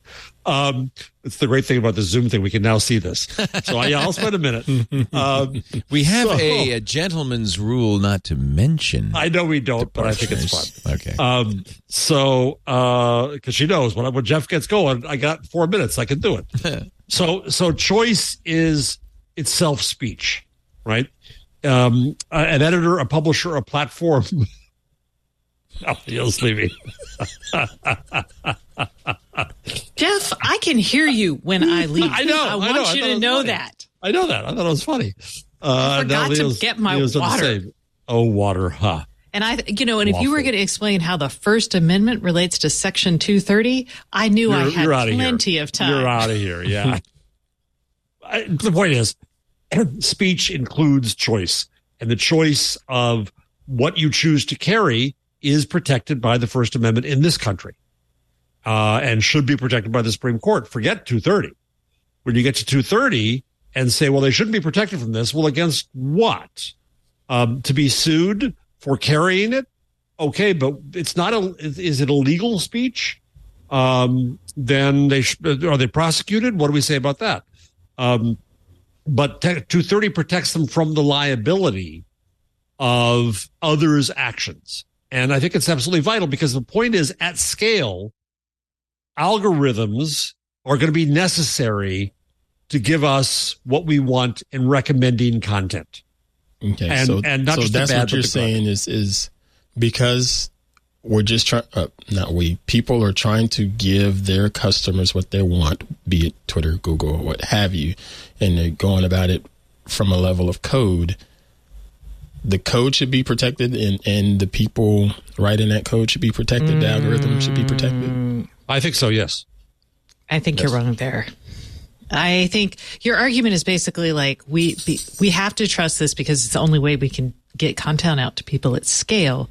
So I don't think, but the New York Times now uses an algorithm to recommend content. Here's the reason I don't. I understand what you're saying. I understand what you're saying, and you're right. Choice is a First Amendment right, but I don't want to lose 230 protection because we went to the wall to protect the algorithm. Well, that's a political question. That's not a principled question. Okay. But ultimately, you're negotiating already. Well, we need to negotiate because we're going to lose it. There's a strong risk of losing it. And I'll tell you what, so I'm not protecting somebody's algorithm if that means I can't have a chat room, I can't have comments, I can't have a forum, I can't have a Mastodon, because none of that is any longer protected by 230. But it's not just the algorithm, right? I finally figured out a way to put this recently, is you have the left, is when you have Wyden in 230 said, we're going to create a sword and a shield. A shield so that you're not liable for others' actions, a sword so that you are free to moderate and have a better discussion to get rid of junk. And I'm going to give you both. Well, the left is going after the shield because they say, well, you shouldn't be protected. You should be going after this bad stuff. You should get rid of bad stuff. The right is going after the sword, saying, how dare you take down our bad stuff? That's our stuff. And we're going to require you in Texas and Florida to keep it up. And so it's part of that larger discussion. So I see what you're saying, Leo. Okay, let's negotiate this. But there's no negotiation with where this discussion is headed. That's the problem. But I've always said these algorithms are a bad idea. No, I disagree. I think they're a bad idea. I think there's a difference in editorial judgment, as in the New York Times picking what's on its front page. There's a very different thing from that, and something like what Meta, Facebook, Google, World of Warcraft do to generate more revenue by promoting extremist content. You know what? I miss an algorithm. You know what, Jeff? You talked about the New York Times algorithm being like recommending stories to you. Mm-hmm. That's less offensive because the New York Times has an editor that puts up all of their stories. So if I'm saying from this existing curated list I'm recommending from. So only New York Times writers get protected, but we schmucks out here in social media and blogging don't? That's what I'm saying with the ISIS videos are not protected, first of all. Yeah. In fact, one of Google's points is, we took care of that a long time ago. The ISIS videos are not protected. There's no proof that the people involved saw those videos. Yeah. None. So maybe on the actual facts of this case, there isn't a case. But I don't want to go to the wall defending the right of these massive tech companies to use algorithms to encourage revenue growth through engagement. So let me try when the algorithms tend to point you in directions. And Twitter does this too, where you're more outraged. You complain about what you're seeing. Okay. So let me. The reason you're seeing let me finish. The reason you're seeing Lauren Boebert on Twitter is because Twitter has decided Elon Musk said so. Well, no, because I believe the algorithm says, you know what? See how excited and upset this gets Jeff. See how much more he tweets. See how many more hours he spends on Twitter. That's purely political. To do this. Purely political. I'm not seeing Bernie Sanders. Well, I would submit that Elon's right to promote Lauren Boebert to you is protected speech. The algorithm's right to promote Lauren Boebert to you let me give you a different scenario. Money is not protected speech. Okay, let's take economics out of this for a moment, if we may. We can't because that's why they do it. Wait. Let's go to Mastodon. Now, on Mastodon, I miss an algorithm because there's stuff overnight that I miss that I wish I could see. I want an algorithm that says, hey, Jeff, here's the good stuff you missed. And I'm seeing some examples of this people are working on out there. The algorithm, an algorithm for algorithm's sake, is not evil. An algorithm can be done badly in the case of the Lauren Boebert, and I guarantee you that's purely political, not economic. But whatever. But an algorithm, if we demonize algorithms, if we demonize math, if we demonize knowledge, that's going to be a bigger problem here. And I can see in an ActivityPub world where there may be 5 or 6 algorithms that I will choose to have because they find stuff that I care about and they're not economically motivated. And I can choose them and they're optional and they're transparent and I know what I'm getting. My point is algorithms aren't evil. Well, I think maybe what you're saying is advertising is evil. Well, that's a different problem. The fact that Jeff Jarvis is too lazy to scroll back through his feed is a lousy reason for us to defend algorithms on any platform. Oh, no. Algorithms I have no problem with the algorithms. My problem is the algorithms are being forced. I should be able to just go through chronological. I'll submit to you the real problem with algorithms is what they're optimizing for. So if an algorithm is merely optimizing to surface the stuff that you would have been interested in overnight, that's benign. Yeah. But if the algorithm, and I submit this is what it's being optimized for, is to generate more engagement and but you just demonized algorithms as a whole. No. Yeah. No. That's a business I'm not decision. demonizing algorithms as a whole. The problem is we can't impute what the intent is of an algorithm. But I can guarantee you that that's what happens. They don't algorithmize your tweets that you see overnight because, I think Jeff would be interested in this. There's nobody doing that. They're saying free Musk. I like the algorithm. I chose the algorithm over the con. Understand how it works from a computer programmer's point of view. It's far too hard to write that algorithm. But here's an easy algorithm to write. How much time did Jeff spend on the platform yesterday? All right, let's tweak it. Did he spend more time? Yeah, let's tweak it. Did he spend more time? And that's how it does. Because no programmer is going to write in, this person's interested in A, B, and C, so we should give him more dog pictures. He likes those. So let me tell you. That's not how it works. It's much easier, and this is how every single algo works on every single social platform, including TikTok, including World of Warcraft, including Google, Facebook. Trust me, I understand how it's coded. It's directly tied to engagement. I'm going to give you a good algorithm right now. If you go to @Colarusso_algo @law.builders on Mastodon. This is an algorithm that goes through this guy's feed. Yeah, but no business is implementing that because that's not what a business is in business nothing wrong with an algorithm. It's all about profit. Well, profits. The New York Times makes a profit too. Profit's not evil, you communists. No, it's not evil. I absolutely am not going to the wall to defend Google or Facebook or Twitter's right to keep us engaged by keeping us outraged. in order to protect Section That's the problem 230. I have. That is not going to happen. And Well, I think you've that's thrown the baby out with the Constitution. You've just gone over the line, Mike. Mr. Jarvis, it would be fine if the algorithm wasn't just spitting out.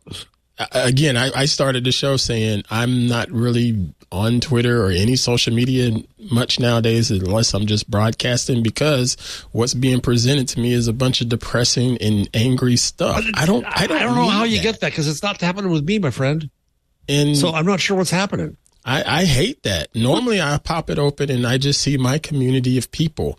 But now what I'm seeing is my community of people are angry because they've been fed something, and it's just a vicious cycle of so many depressing stories and so many upset stories. You also don't like the news, right? You said the same thing about news. Yeah, I'd say, right. Yeah. And I could say the exact same thing about local news, because if I turn on local news, it's pretty much the same way. Yeah, and just because the algorithm may be working for you, Jeff, doesn't mean it works for everybody. I'm not saying it does, but it also means it doesn't not work for everybody. And so if you want to eliminate the algorithm for me too, you've taken away a tool that I find useful. Yeah, they've taken away. But that's like arguing, like, don't take away something that benefits me, even if it harms others. That's silly. No, I'm not saying that. What I'm saying is, give me a choice. Platforms. Yeah, I agree with you. Give me the choice. Let me just do the chronological old school way of going back and seeing what people posted that I actually give a care about, versus just suggesting things to me because everybody else is talking about it. Give me a choice. Jonathan Zittrain at Harvard argued, I was in the room when he argued it to Facebook at, Davos, when I used to get invited, where he said, you know what you should do? You should give everybody a dial. And if they want to choose the Disney algo that's all cleaned up, or they want to choose the Alex Jones algo, make that the responsibility of the user. And then you're going to get in less trouble, by the way, because the users, they chose it. It wasn't forced on them. Well, but users are choosing it on an engagement. I mean, that's kind of what Leo's dial is, or Leo's. Well, and that's their right. They want to watch Alex Jones. Let them watch Alex Jones. I think he's awful. It's a choice, yeah. But no one's saying they can't watch Alex Jones or even ISIS videos. But what I'm saying is it shouldn't be promoting those completely. It doesn't. By the way, you need to understand how computers and algorithms work, Jeff, before you start defending algorithms. The algorithms. You also need to read some research on this that says that this is not what's happening at YouTube. Well, I'm just saying it's a lot harder to write an algorithm, and almost a failing. Look at the recommendation engines, by the way, how poorly they do.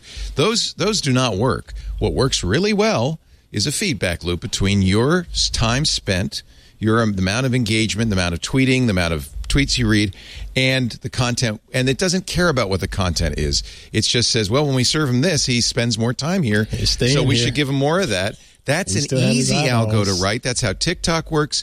That's how every algorithm I've ever seen on social works. I like my TikTok feed, The problem too. is, if you look at the Netflix recommendations, they suck. You know why? They don't have that feedback loop. They're trying to recommend something based on, your interests. That doesn't work. Well, that's also why a lot of none of that sucky stuff Netflix works. Programming, but that's another story. Well, it's all depressing. I can tell you exactly how all the algorithms on the social networks work. It has nothing to do with goodness or light. But I'm saying you're setting a precedent here. In wanting the Supreme Court to say algo evil, you're setting a precedent that affects so much more. No. And so I'm not willing to die on that hill. You are, I'm not. I don't. You're going to take a cold shower? I'm not going to. I don't want to say algo evil. I do want to say, allow me to step away from it if I want. And I agree with that. Absolutely. And the recommendation stuff, totally smart. That is a whole different ball of wax, like you said, Mr. Laporte. I think that takes more effort on the consumer side of things because, YouTube used to be pretty bad for me. Netflix was pretty bad, but the effort that I did with hitting those stupid thumbs up, thumbs down, and all of that on the things that I watch, it did tend to make a difference after a while. So now the stuff that I get, it's useful. But everybody's not going to do that because most people have a life. I don't. You're gaming the algorithm, and you can game the algorithm, but you can only game it temporarily. They know perfectly well eventually you're going to give up and just watch what we tell you to watch. Yeah. They'll throw that number one. What is it? This says just number one because in the big US tech doesn't right now, do it, does even it, though I don't want to watch it. Just because big tech does it or doesn't do it doesn't mean it's right or wrong. I think that is a mistake. I'm not going to buy into that. But they don't have an interest in promoting the social wheel. They have an interest in making money. And that is the capitalist way. And I don't think that has anything to do with free speech or protected speech or Section 230. But, well, what about every book publisher? What about your company right here? What about every newspaper? What about every magazine? What about every TV network? They all make money. Do you think they should have no liability for the social consequences of their algorithmic choices? I think because that's what Section 230 does. It takes away all liability. Is wise. It doesn't take away all liability. If you have libel, well, it takes away liability for those choices or those things that are done by others outside on the platform. And without that, as there's a great quote in the Google brief, which I have up on the rundown, we would end up with nothing but billboards. We'll end up with nothing but absolute pap and crap if this goes away, because no one's going to take the liability of making choices. All they're going to do. I completely agree with you. That's why we don't want to throw the baby out with the bathwater. Screw Google, screw Twitter, screw TikTok and their creepy algorithms. Let's protect my chat room, my Mastodon, where it's not algorithmic, but I need to be protected so that I am not liable for things people post there. That is absolutely necessity. I agree with you. It would be the end of the internet if Section 230 went away. Your attempt to defend an indefensible algorithm is the problem, not what. Again, I'm going to go back to the research. And this is what Google says in the brief, is that there's a lot of accusations being presumed here and made that aren't backed up by the facts. And so on the basis of, get ready, Ant, I'm telling you, get ready. On the basis of such moral panic, we can lose rights at a greater level. See, I think Ant didn't have a cold shower this morning. He was a little slow on the uptake. That wasn't me. That's this daggum computer that you're blaming at some point. The Tesla too, huh? Blaming the Tesla. I'm sorry. Blaming the Stacey, Tesla. I'm sorry, that's wrong. You confessed an embarrassing moment in life, and I shouldn't. And you just kicked me while I was down. I did. Totally. I expected no less. Or no more. All right, Leo, I think we've set our boundaries here. What else is going on? We have not really. I mean, that was a Google story. I feel like we haven't talked much other Google about stories. About which? Yeah. About heck? Tech. Remember that? Do we want to talk about all the AI? You've got a bunch of Chat GPT and Stable Diffusion stories. I did think Nick Cage's takedown of Chat GPT is hysterical. Explain to the folks. So some people have, I guess it's become a thing to post, for some reason, lyrics written in the style of Nick Cave written by Chat GPT. So somebody asked Nick Cave, hey, look at this. In the depths of the night, I hear a call, a voice that echoes through the hall. It's a siren song that pulls me in, takes me to a place where I can't begin. I am the sinner. I am the saint. I am the darkness. I don't know. Anyway, for whatever. Nick Cave responded on his personal blog.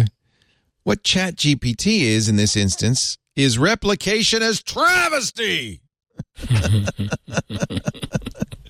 ChatGPT may be able to write a speech or an essay or a sermon or an obituary, but it cannot create a genuine song. It could perhaps in time create a song that is on the surface indistinguishable from original, but it would always be a replication, a kind of burlesque. Now, this is the important part.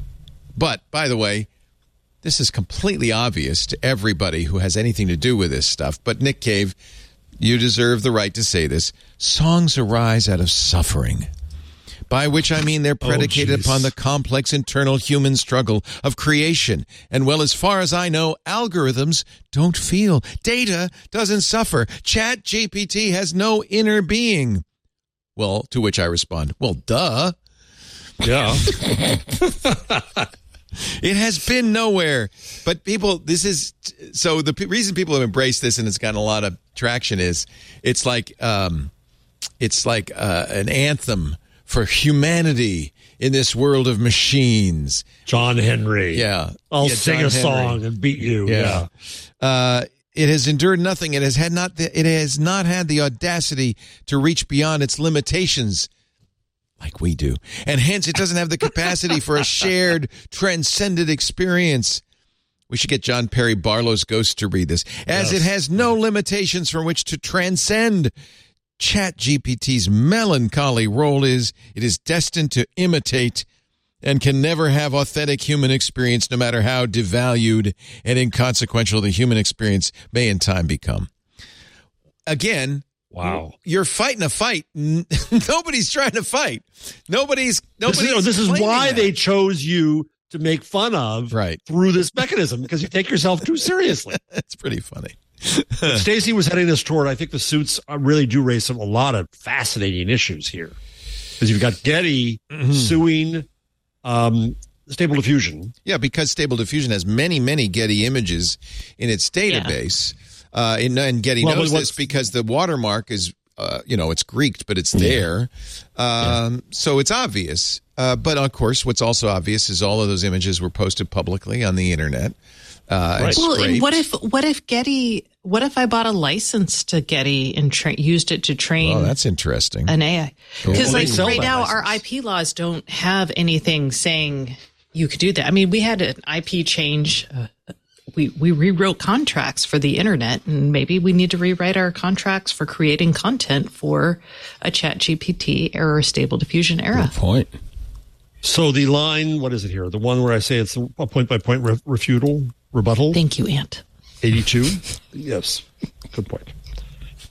Goes down to exactly what Stacey's saying, is that it raises issues. And the problem is the suit says that ChatGPT is a collage.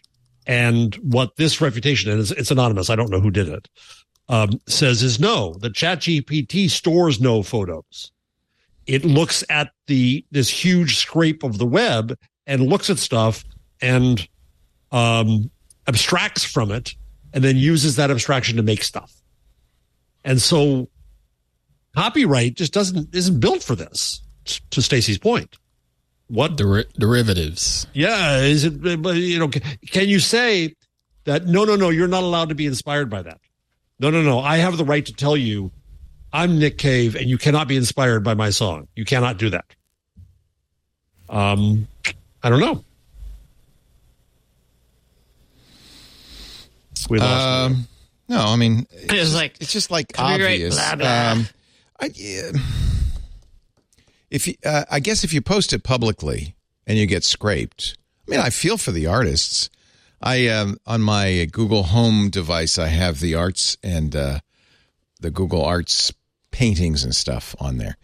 And there are a lot of classic old paintings rotating through. And all of them look like Stable Diffusion now to me. Because or Mid-Journey. They all have their own aesthetic now. Because and it isn't their own aesthetic. That's the artist's point. It's our aesthetic. Yeah. Right. All of this is the problem with all AI. It's trained on, data that it gets from somewhere, whether it's face recognition that doesn't have enough people of color in it, or it's using artists' images that it's scraping from the internet. It needs data to do what it does. I don't know if it's. I mean, the courts. Who knows what the courts are going to do? It's going to depend. They're going to get so confused by this. It's going to depend very much on the points of view of the judges and juries that get to rule on this. Because so where's these two advisors? Yeah. So I would say, and China's trying to regulate AI deepfakes. This is absolutely going to be for the next decade a big arena of discussion because, we thought this is funny because we really thought it was going to be biotech. That by now we would be roiled in court cases over genes, patenting genes, modifying genes. Should people be allowed to choose what sex their baby's going to be, let alone how smart they're going to be and what color their eyes are?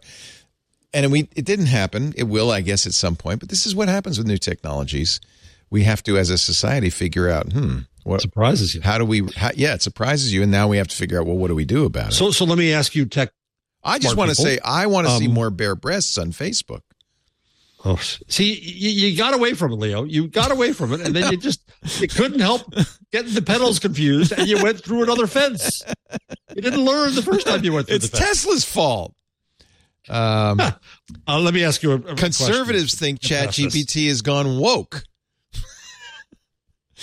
Well, I'm sure they can train it to be anti-Semitic soon enough. Oh, no problem. We can do that. I mean, there is a lot. Of course, I'm not dismissing the issue. There's a larger issue. I mean, this whole issue of, stochastic parents. We talked about. Yeah. I mean, what are you building it on? Gubru brought this up. What's more than a year ago now? Yeah. Well, if you want to make it better, one argument. I did this just to be provocative on Mastodon. Then you could say that every single book should be in the learning set because books are better than the web. Of course, then Glick went after me on Mastodon as a result. I'm kind of a fan of the idea of letting this, this is my personal opinion. It's going to be a judge's opinion that's going to decide it, or a jury's. But my personal opinion is this is so new. This is kind of what you say about the internet. Yeah, there are hazards, but let's at least let this go and see what happens. Let's play it out a little bit. What do you think about Copilot? What do you think about code and Copilot? Is that different from being inspired by? No, it's exactly the same.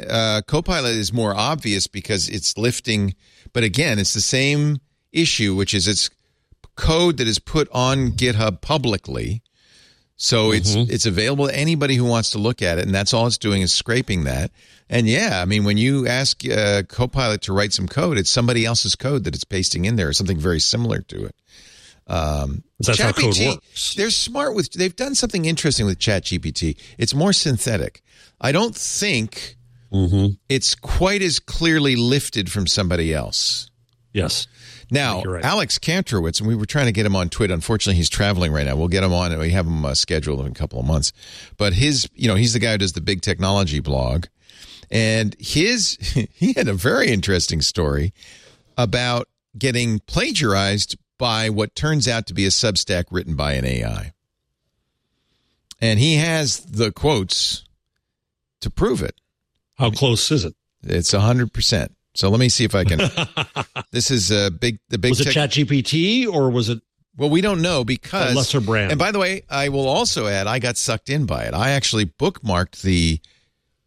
It's a new Substack called The Rationalist, and you might have seen this too. It published a post, which with a very, I thought, a very provocative title, which caught my eye: "The Creator Economy, the Top 1% and Everyone Else.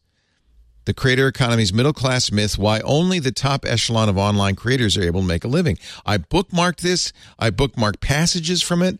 I was going to talk about it on this show until... We could get into an argument about that. Until I saw Alex's post in which he said, over the weekend, a new Substack called The Rationalist lifted analysis and writing directly from Big Technology. It plagiarized a post on the Creator Economy, which we'd covered days prior. But here's why I saw the fake post. It went viral. It hit the front page of Hacker News, sparked a conversation. Do we know it was made by AI or just a bad plagiarist? Well, I think Alex... So what made the case of this is from Alex's blog post, the Substack post. What made the case of The Rationalist particularly striking, though, was its author, an avatar by the name of Petra, admitted they'd used AI tools to produce the story, including those from OpenAI, Jasper, and Hugging Face. They said, or the human behind it said, well, English is not my native language.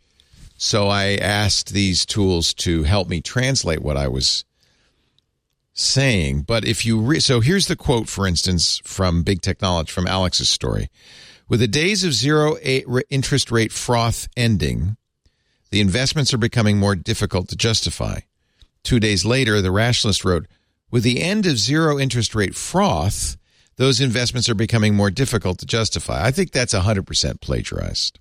It's slightly paraphrased. In fact, it's almost so bad it looks human. Aha. Online content creation, writes Alex, is still mostly viable for the very top echelon of online creators. The Rationalist said only the top echelon of creators are able to make a viable income. That's a little bit better paraphrase. Honestly, the AI did a better job of link baiting me. I didn't see. I subscried to Alex's newsletter, but I didn't. I would have done the same thing.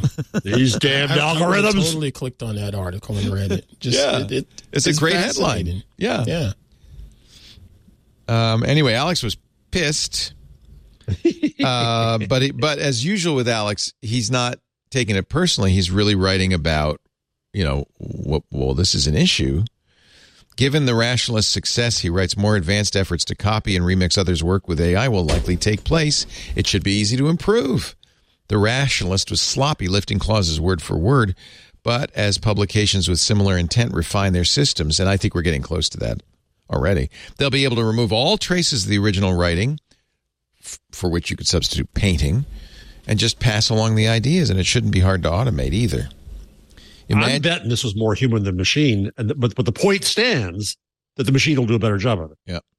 Imagine AI remixing, he says, the Financial Times 10 most read stories of the day or the Information's VC coverage and making the reporting available without a paywall. He also reminds us that we talked about this last week, and actually I had the editor-in-chief of CNET on Sunday and asked her about it. AI is already writing stories, fresh stories, for CNET, 75 stories for their personal finance section. Connie Guglielmo was on the show, and I asked her about it, and she said, well, she wrote a blog post about it. She said, there are a lot of stories real reporters don't want to write because they're so boring and dull and mundane. True. So what we did is we had an AI write them, then had a human review it for factual content and to rewrite it so it's better written. Well, this is the fascinating thing around education now, where NYC Public Schools, we talked about last week, outlawed it. Others are trying to outlaw it. But the smart educators are saying, turn out the AI stuff and then have the students judge it and grade it. And that's smarter. Jessica Lesson, CEO of The Information, told Alex, by the way, note that I am quoting Alex's stuff verbatim, but I am giving him credit. That's what. Yes. But this is how we make a living. Is I don't do any enterprise reporting. We take other people's reporting and we comment. Thank you, Stacy. You do. I don't. Jessica says our competitors rip us off all the time, essentially remixing stuff and sharing. The Information subscribers are smart to get it from the source, but I'm watching all this with fascination, of course. I am sure Alex and Jessica, both of whom have been on Twit, know what we do and understand, and I always attempt. Oh, you're promoting them. It's like the Google and Facebook. You're promoting them.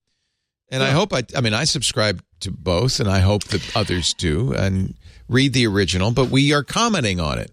We're kind of we're glossing what they wrote. That's like TV news. As a written site, like there is a vast difference between like GigaOM, for example. I would usually do a link to somebody's reporting in a quick insight, and then I'd go off and do if you're writing 3 to 5 stories a day, you can't do original reporting on all 5. It's not possible. But I still think you should still do some of your own original reporting. I'm not a reporter. I'm not that's not what I do. Well, no, but you do have people. I mean, so your value that you do is you test things out. So you play with devices and you figure out when it may not be on this show, for example, but you have shows where you've done what I think of as reporting. Yeah, but mostly what I bring to the table is years of experience doing that. Experience and perspective. Yeah. Attaching that on top of other people's work. Should I stop doing what I'm doing? You think it's immoral? No. I don't think it's immoral. No. You're quoting other people. I got a book coming out. I need the show to be around till it comes out. You see, he's the algorithm. Your audience. I'm capitalist. You know those ads where the guy plays mayhem and he love those I love those. They're on football. That's why you guys don't see him probably. And he's like a mouse running around the house, causing you to jump and scream and knock over the Christmas tree and cause a fire. Or that guy, the insurance. Yeah. Is it Progressive? I don't even know. Progressive. I don't even know what the insurance company is because the ads are too good. I don't pay any attention. But I think somebody should do algorithm and go around and cause havoc and mayhem. Maybe we can get that guy to do it. He's very good as mayhem. Maybe we can. He was Tina Fey's boyfriend on 30 Rock. Oh, I didn't know. Really? Yes, he was. Yeah. He was Dennis. Was his name Dennis? Dennis, I think so, yeah. Well, so Leo, are you scared of what Reid Hoffman demonstrated this week? I think it's wrong what Reid Hoffman did, but all right, well, let's talk about that. I was going to suggest we try to do it on this show. No. He beat us to it. Yeah. Well, yeah. I mean, others have done this too. In fact, it's a gimmick. We played, I think, on this show a podcast featuring Joe Rogan and Steve Jobs that was generated by AI. Well, that was trying to fake you out that they were them, whereas Reid is talking to ChatGPT as a guest. Well, it wasn't though. I mean, that the people who do that podcast, the whole podcast is generated, and they say it's generated, and these are generated voices. See, this is where it's really going to get weird when you get good enough to create the content artificially and make it sound real, or even in time look real, so that you could be watching a show like this and not know if it's a human doing it. Right. But what Reid was doing was trying to interview the technology. Yeah. Reid Hoffman is the founder of Netflix, who's now an investor. No, not Netflix. LinkedIn, sorry. I confused him with Reed Hastings, who was the founder of Netflix. Yeah, he's LinkedIn founder, who's now a VC at Greylock. And the Greylock Grey Matter podcast is an interview with ChatGPT. It's a gimmick. I mean, It's a gimmick. Yeah. He asked the question. It came back. He used artificial voice to come back and turn it into what sounded like a podcast. Yeah. Let's start with talking about the Turing test, says Reid. Perhaps you can kick us off with a description and then the Well, you want to listen to it? Should I play a little bit of it? With the voices? Just hear what the voices think Reid will take us down? I don't know. Let me skip it. Data sets and identify patterns and correlations that may not be immediately apparent to humans, which can help to drive new insights and discoveries. Is that Uncanny Valley? AI can also be used to develop and test hypotheses and models and to optimize and improve existing That's not bad. I'm going to guess that Greylock has an investment in the technology used to create that voice. I wouldn't be surprised at all. That's why I don't listen to podcasts from venture capital companies. They often have a hidden agenda. Yeah, I mean, it's a gimmicky kind of thing. I wouldn't do it, but no. We spent a lot of time reading poems written by ChatGPT and stuff. It's very interesting. It was fun for a while. I actually asked this on Windows Weekly earlier, and I'm wondering what you guys think. We've been talking a lot about, it's going to be, and I've been saying it's a paradigm shift. We're at an inflection point. It's the Cambrian, revolution of AI. Suddenly you see, art and text being written very credibly by AI. Suddenly we're having this turn. And I've been saying that, but I'm also thinking it could be just another AI winter we're just heading into blithely. It's happened before. Remember, we thought cars would be able to drive themselves by now, and they can't, as Stacey has proven. What do you think, Stacey? Is this a turning point in AI, or is this just a gimmick, a magic trick? I'm having the biggest allergy sneeze attack, so that's why. Yeah. No, I think this is legit and real, kind of like how we had this burst of innovation after 2012 when we finally managed to create viable image search. I think this sort of thing, it's easier than self-driving for one thing. So I think this is real. I think we're going to see a lot more benefits from it. And I do think it's going to be, I'll call it sudden because I think it's going to be sudden compared to like the launch of the printing press, for example. But like, I think in the next 5 years, we're going to see some real shifts in the type of content and the business models around content creation. Mm-hmm. Did you say Gutenberg? I did. I did. Well, I just talked about the printing press, but yes Gutenberg. Yes. Well, please. I didn't want people to do shots. I'm rude. Press, I know. Take a drink. I want a drink. Right. Yeah, I think Stacey, what the CNET story does. Does it commodify? Does it the final commodification of content? Everything's writing and content are special. Reporting special, to your point. But is blathering special anymore? No. Mandy, the clown in our chat room says, and she's right, radio is a gimmick until it wasn't. Yeah, true. Google and everybody kind of going all in. Microsoft rumored to be putting $10 billion into OpenAI. Satya Nadella speaking at, it might have been Davos, somewhere like Davos, admitting, he didn't say the $10 billion number, but he said, we absolutely want to start incorporating artificial intelligence into all of our products. Oh, they're going to add it into Azure, and also into Office, rather, Microsoft 365. Here's Google's blog post, why we focus on AI and to what end. Oh, it's new. I mean, I would love a ChatGPT auto response that's polite to emails that I could just be like, boom. I mean, I have talked about I wanted a macro for I will honor the embargo, but like, I don't cover this. I don't care. Or, let's go schedule this. I like this post. This post from James Manika, who's the Senior Vice President for Technology and Society. Is pretty thoughtful. They say, we believe that AI is a foundational and transformational technology that will provide compelling and helpful benefits to people in society through its capacity to assist, complement, empower, and inspire people in almost every field of human endeavor. I would like to point out Google's very good at taking its money-making efforts and making them good for people. It has the potential to contribute to tackling some of society's most pressing challenges and opportunities, from the everyday to the more creative and imaginative. At the same time, we understand that AI, as a still emerging technology, poses various and evolving complexities and risks. This is what a high schooler would write when asked about, did slavery cause the Civil War? I wrote it. Yeah. Our development and use of AI must address these risks.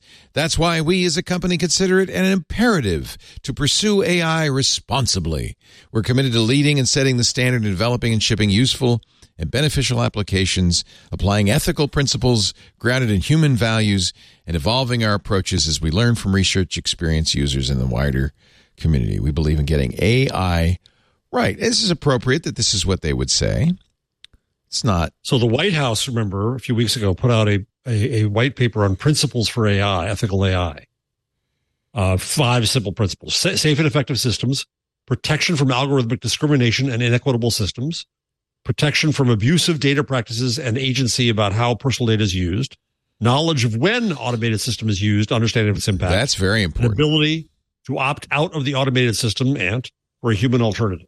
Could you make a law, and should you make a law that says you must disclose when AI is used? Well, I used it in spell checker. I used it in translate. Where's the line? That's a good point. What does use mean? Good point. I do think having a human in the mix is key, because as we've seen in all of these things, it doesn't capture everything, and people do get screwed over.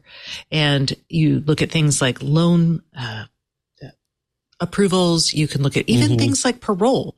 I can't remember what state it was, but the judges didn't have the ability to overturn bail for the AI generated bail. So even if they looked at the situation and were like, this is not right, or this might be kind of racist, the judges had no options. So I think making sure that you can bring a human in is essential for something like this, especially when it's still so new.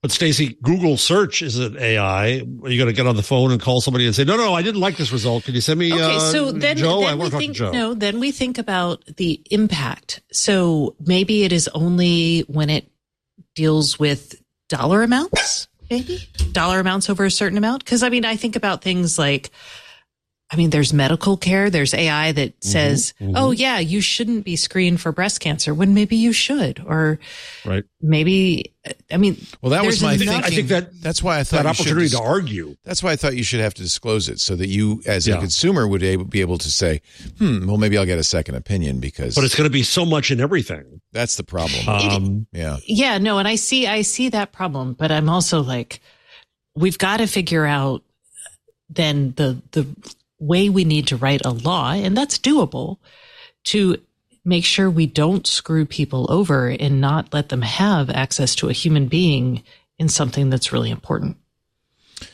Hey, everybody, it's Leo Laporte, the founder and host of many of the Twit podcasts. I don't normally talk to you about advertising, but I want to take a moment to do that right now. Our mission statement at Twit, we're dedicated to building a highly engaged community of tech enthusiasts. That's our audience. And you, I guess, since you're listening, by offering them the knowledge they need to understand and use technology in today's world. To do that, we also create partnerships with trusted brands and make important introductions between them and our audience. It's how we finance our podcasts, but it's also, and our audience tells us this all the time, a part of the service we offer. It's a valued bit of information for our audience members. They want to know about great brands like yours. So can we help you by introducing you to our highly qualified audience? And boy, you get a lot with advertising on the Twit podcasts. Partnering with Twit means you're going to get, if I may say so humbly, the gold standard in podcast advertising. And we throw in a lot of valuable services. You get a full service continuity team supporting everything from copywriting to graphic design. I don't think anybody else does this or does this as well as we do. You get ads that are embedded in our content that are unique every time. I read them. Our hosts read them. We always over-deliver on impressions. And frankly, we're here to talk about your product. So we really give our listeners a great introduction to what you offer. We've got onboarding services, ad tech with pod sites. That's free for direct clients. We give you a lot of reporting so you know who saw your advertisement. You'll even know how many responded by going to your website. We'll also give you courtesy commercials that you can share across social media and landing pages. We think these are really valuable. People like me and our other hosts talking about your product sincerely and informationally. Those are incredibly valuable. You also get other free goodies, mentions in our weekly newsletter that's sent out to thousands of fans. We give bonus ads to people who buy a significant amount of advertising. You'll get social media promotion too. But let me tell you, we are looking for an advertising partner that's going to be with us long term. Visit twit.tv/advertise. Check out our partner testimonials. Tim Broom, founder of IT Pro TV. They started IT Pro TV in 2013, immediately started advertising with us, and grew that company to a really amazing success. Hundreds of thousands of ongoing customers. They've been on our network for more than 10 years. And they say, and I'll quote Tim, "We would not be where we are today without the Twit network." That's just one example. Mark McCrary, who's the CEO of Authentic, he was actually one of the first people to buy ads on our network. He's been with us for 16 years. He said, and I'm quoting, "The feedback from many advertisers over those 16 years across a range of product categories is that if ads and podcasts are going to work for a brand, they're going to work on Twit shows." I'm proud to say that the ads we do over-deliver. They work really well because they're honest. They have integrity. Our audience trusts us, and we say, this is a great product. They believe it. They listen. Our listeners are highly intelligent. They're heavily engaged. They're tech-savvy. They're dedicated to our network. And that's partly because we only work with high-integrity partners that we have thoroughly and personally vetted. I approve every single advertiser on the network. If you're ready to elevate your brand and you've got a great product, I want you to reach out to us. Advertise at twit.tv.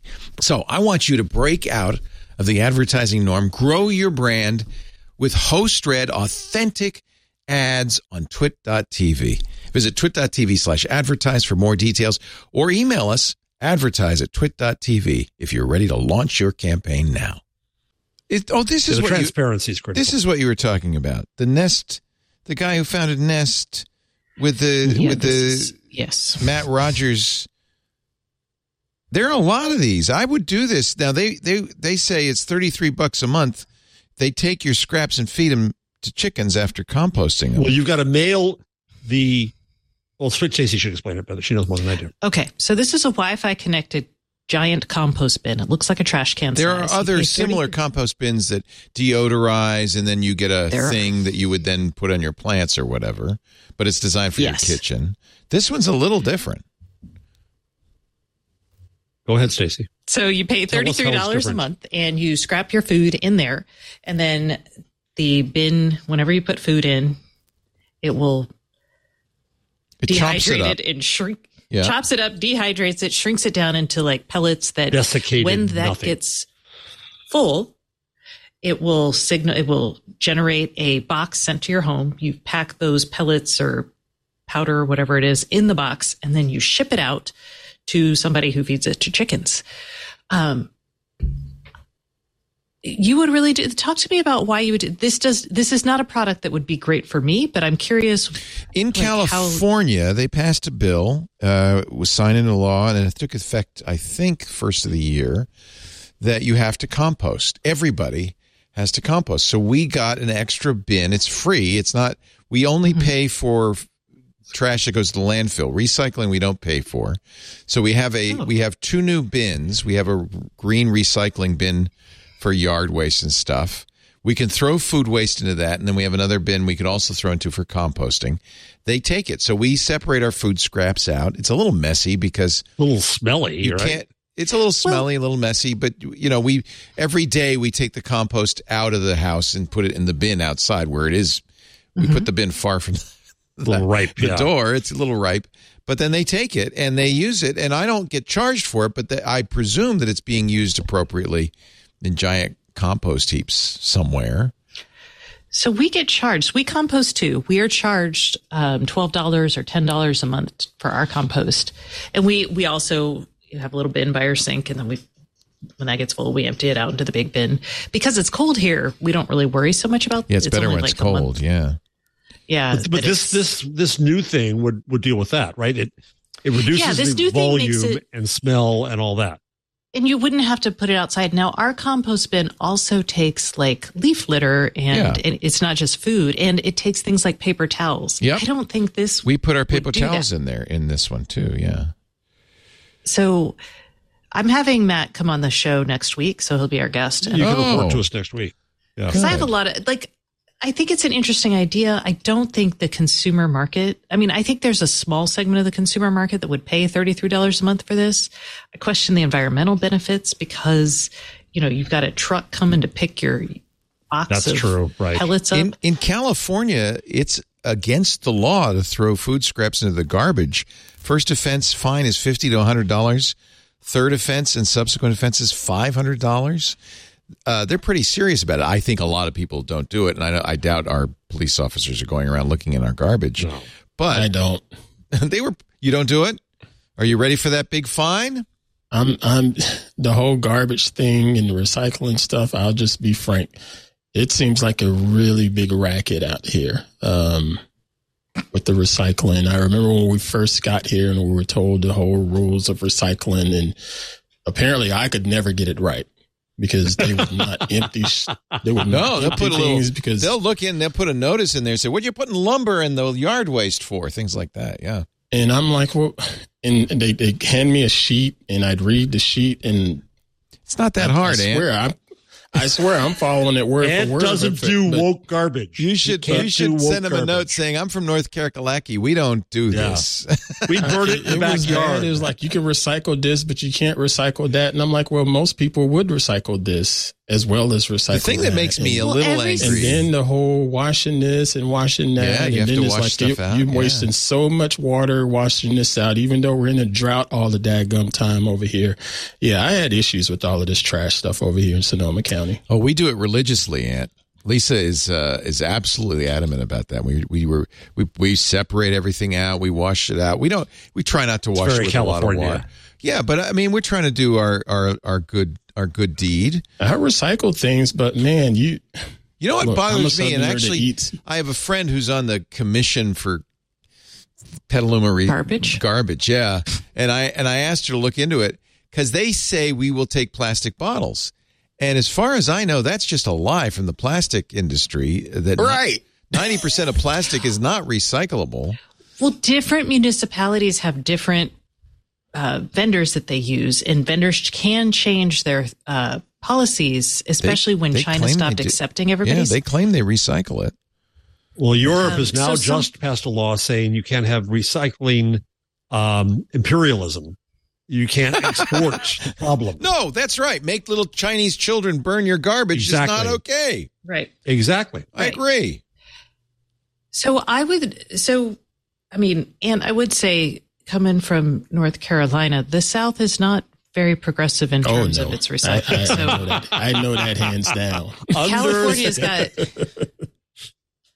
I think even if we don't like it, we're going to end up doing more of it. But that's the thing. I do try. I mean, we do make an effort, but when I first got here, it seems like for the longest time I was not doing it. You have to learn how to do it. Get used to it. It's not easy. And it's good that they're telling you that they won't accept it, because if you put bad stuff like crappy trash in, it contaminates the whole load. So it's actually probably a good indicator that they're very serious about recycling as much as they can. We have the other issue taped on. Lisa called them and got them to send it. We have taped on our refrigerator all of the exact list of what they take and don't take and what thing to put in. I had done that too. Yeah, you have to because it's complicated. I put it right there on the wall where we have the bin, and I also had it outside on the bin outside. But they say they take plastic bottles, which, as far as I know, I mean, they put, the plastic industry loves to pretend it's recyclable. They put the little symbol on it and stuff, but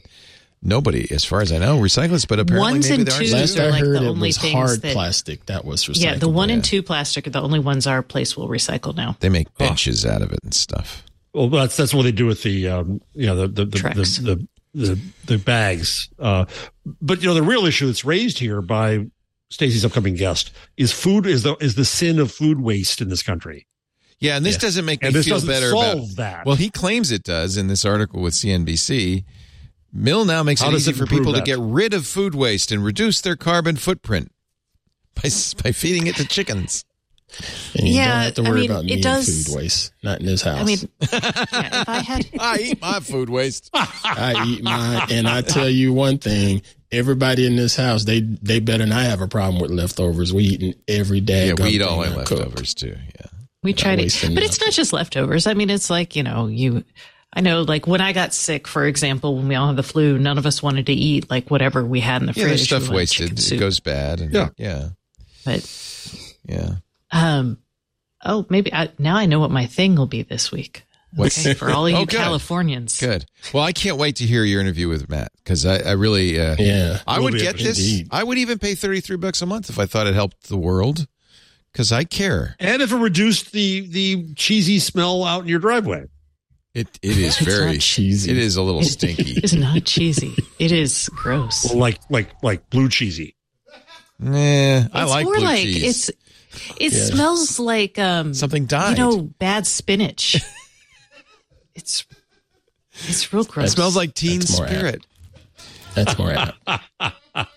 All right. I think we're done. Oh, wait a minute. We didn't do the changelog. Play that. We have a changelog, yeah, we have one. Yeah. Play that, whatever thing. Changelog. There's not much. This will be quick. Benito's like, are you doing a changelog?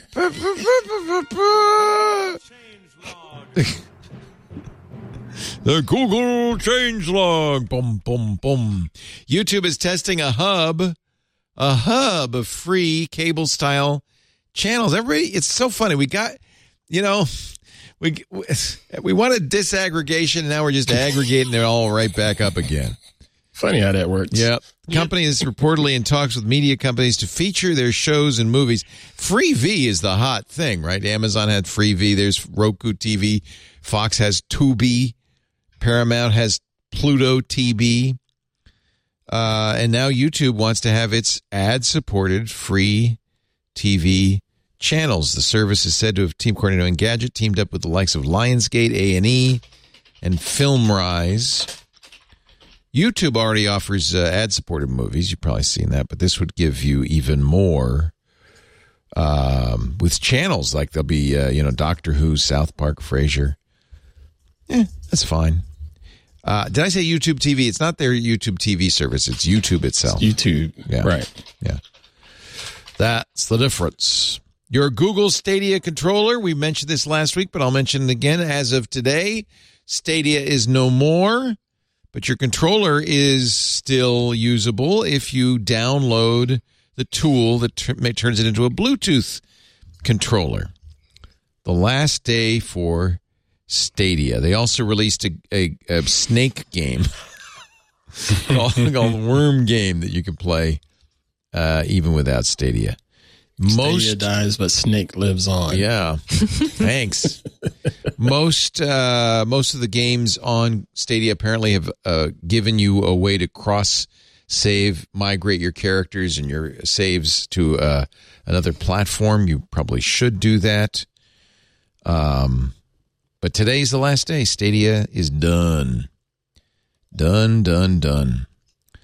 The Google Home app's new TV remote adds volume and play controls. Gee, seems like that's something a remote should have. You can.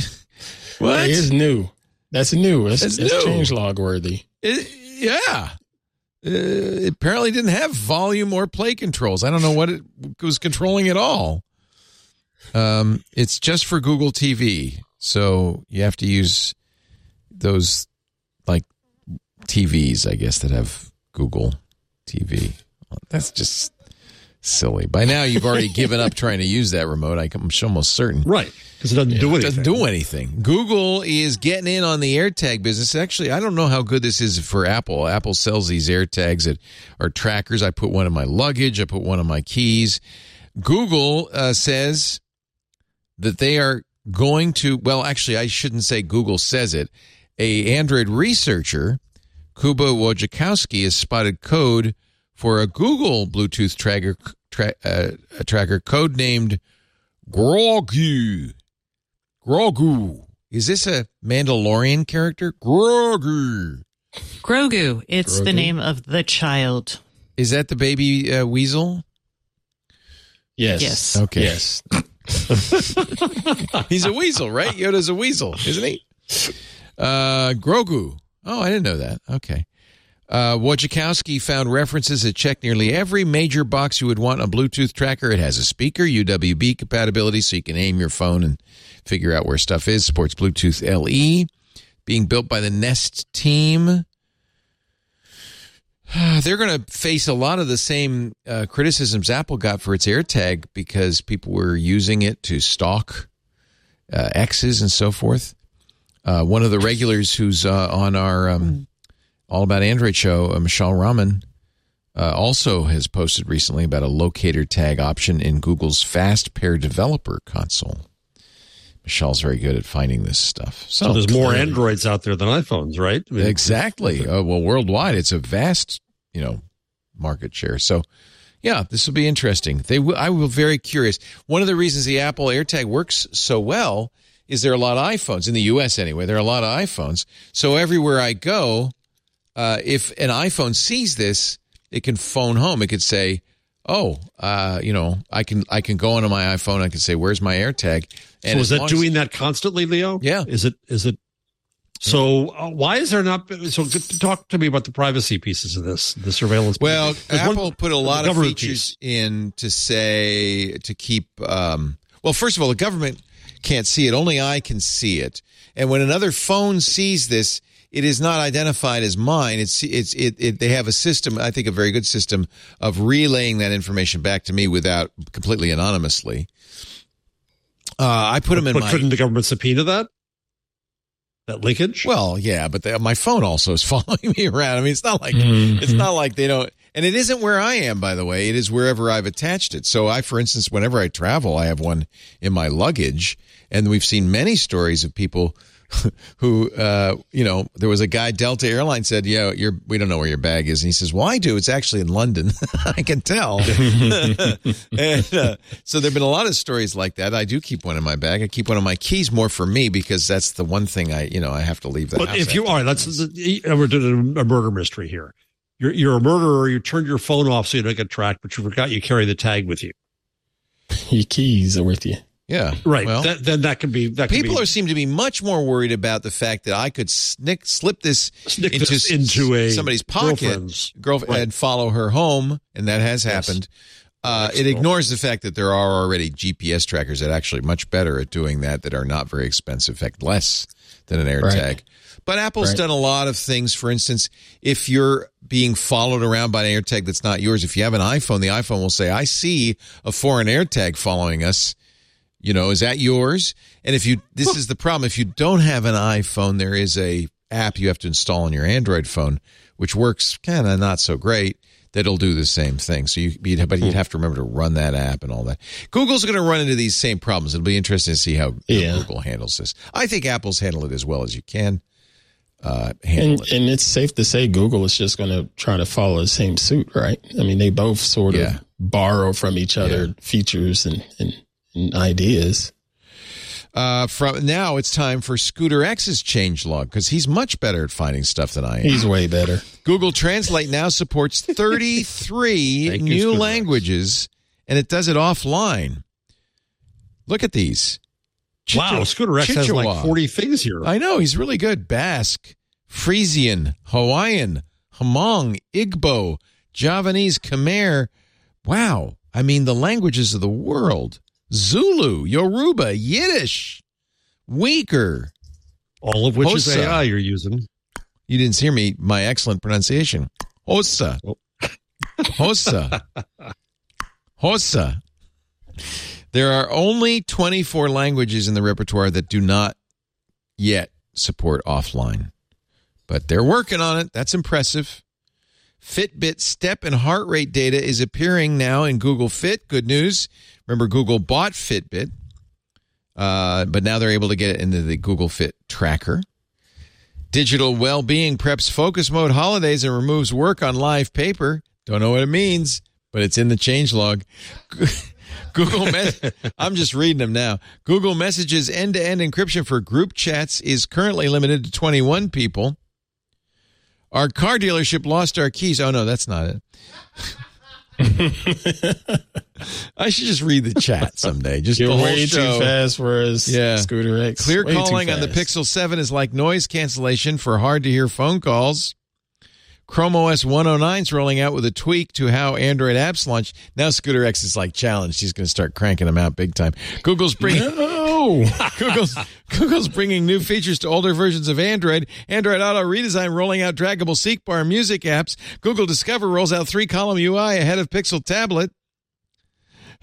Android 13 is running on 5.2% of all devices 5 months after launch.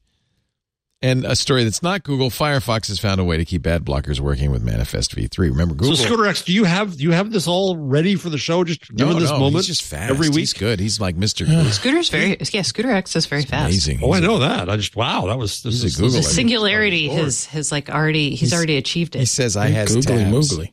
Scooter X is ChatGPT. I often wonder. And that's the Google changelog. We're going to wrap this up before we can come up with some more. That was exhausting. Before we get to our picks of the week, I just want to give a little plug for our fabulous folks in the Club Twit. I thank you, Club Twit members. Scooter X is one of them. For supporting everything we do. It is very much appreciated. Stacy had a wonderful book club, I hear. Yeah, what happened to you, man? My Tesla drove into a fence and I couldn't. No. No, I got up early because I knew it was a 9 o'clock thing last Thursday. If you had a cold shower right then, I should have. Told you that's I should have. Okay. Because I had a cup of coffee. I got geared up for it. And I thought, well, I'm just going to lie down and close my eyes for a minute. Oh, no. I woke up at 9:45 and I thought, famous last words. You needed the Leo wake-up call. Yeah, I did. I'm sorry, sir, but it's time to wake up and smell the roses. I apologize. I'm so sorry. Did it go well? Did you have a good time? Yeah. We had fun, I think. I'm sorry. Yeah. I love that book. I would have loved to have participated. Have you selected a new book yet for the club? Not yet. We have the vote closes I think the vote closes next Wednesday. I can't remember. What are the candidate dates? Oh, there. Let me go. I'll go to. If I go to book club in our book club poll for our next read, The School for Good Mothers, The Sea of Tranquility, or Tell Me an Ending. Be close. Yeah. You want to talk about those? The Sea of Tranquility is the most literary, and it's really good. It's about time travel in space. Never read any of these. School for Good Mothers is AI, and it actually ties into should there be a human in the loop when AI is making decisions about people, in this case, moms. There you go. And then the Tell Me an Ending is Black Mirror meets Severance in this thrilling speculative novel about a tech company that deletes unwanted memories, the consequences for those forced to deal with what they tried to forget, and the doctor who seeks to protect her patients from further harm. Joe Harkin, the author of that. Tell Me an Ending. School for Good Mothers is by Jessamine Chan. And Sea of Tranquility by Emily St. John Mandel. She's the one who did, what's it called? Station 11. Yeah. Thank you. Nice. I don't know. Nice. I have no brain. So if you are in the club and you participate in the book club, you can go to book club in our Twit Club and vote, because there's only a few days left.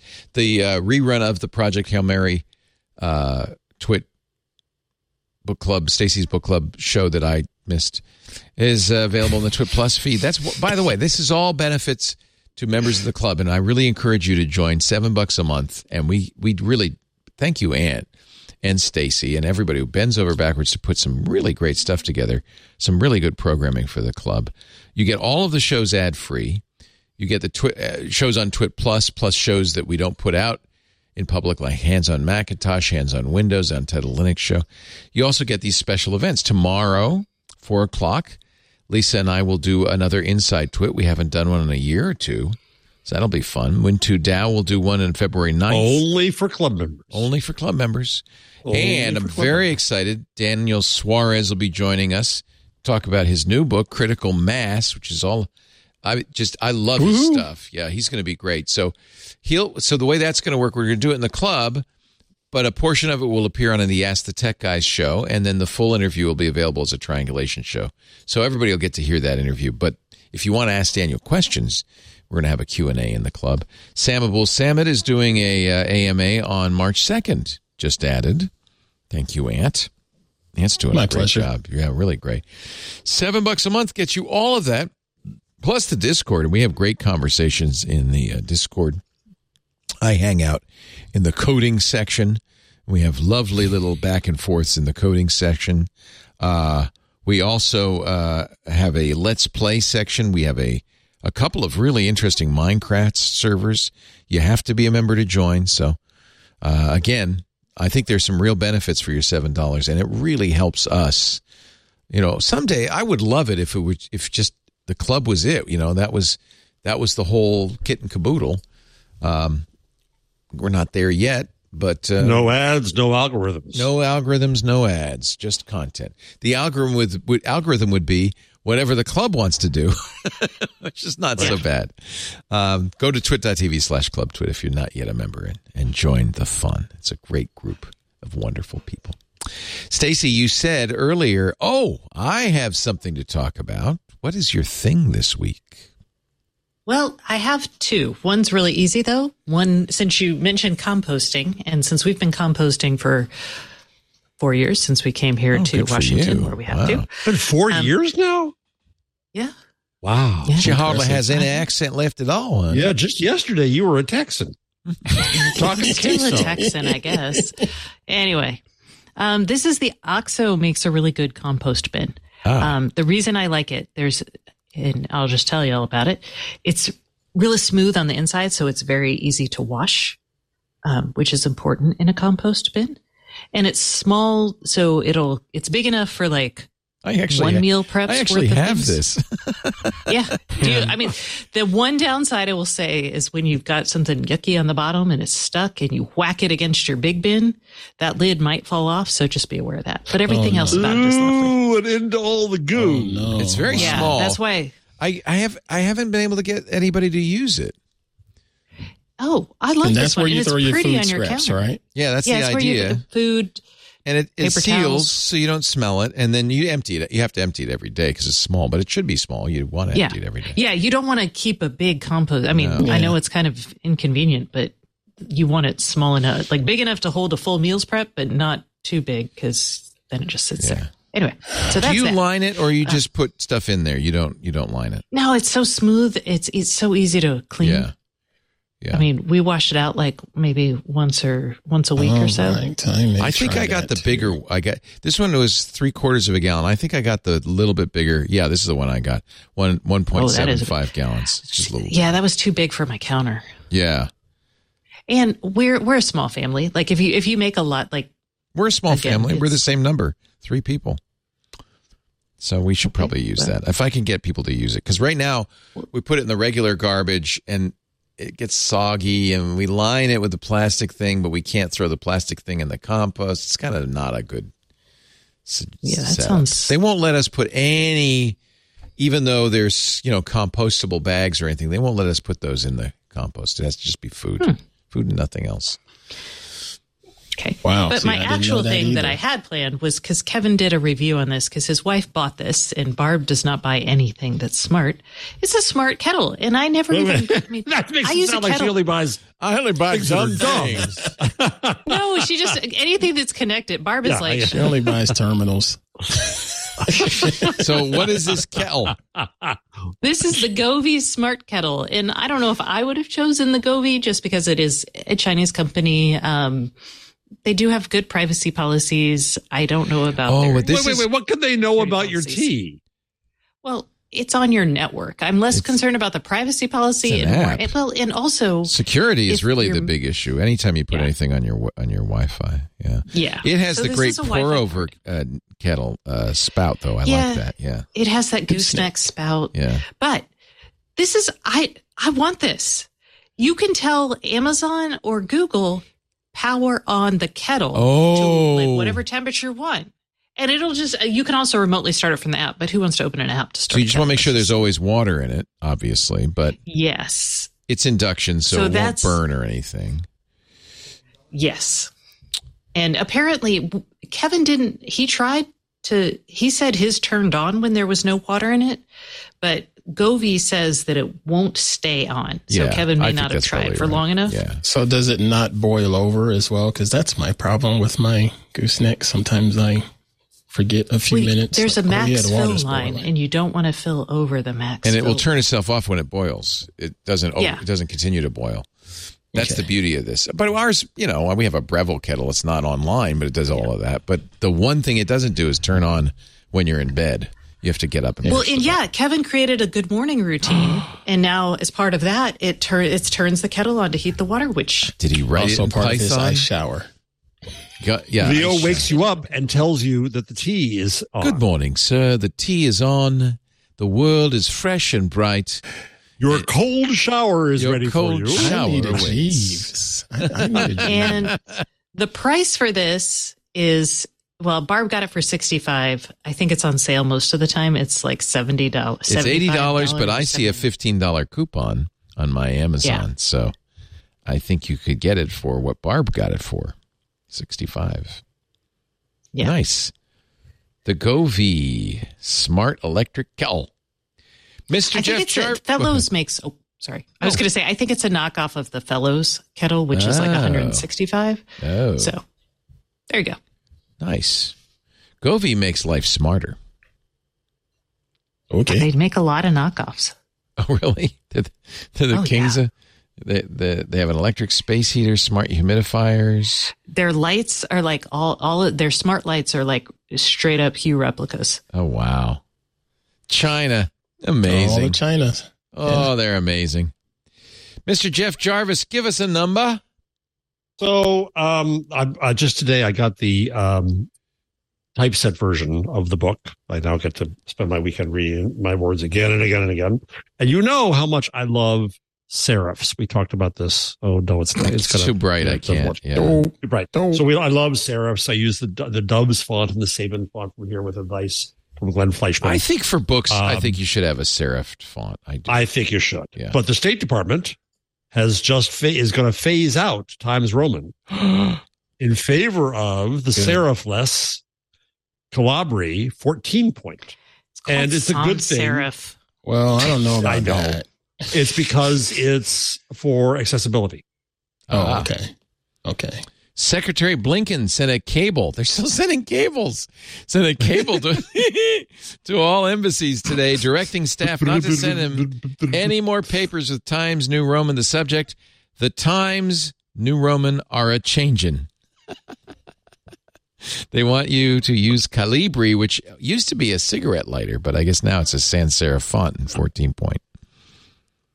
There is actually a new font designed by the Braille Institute. To be more legible for people with low vision. And actually, I bookmarked it because I'm a font like you, like Glenn Fleischman. I'm kind of a typeface guy. I like to collect typefaces. Let me see if I bookmarked it so I could download There's also one later. That's being recommended for the dyslexic. Yeah, and I don't like that one because it's very much modified. It's for dyslexic people, but I think, let me see, the Braille Institute font actually is very usable. They recommend it for websites and others because it's called the Atkinson Hyperlegible font, and it's free.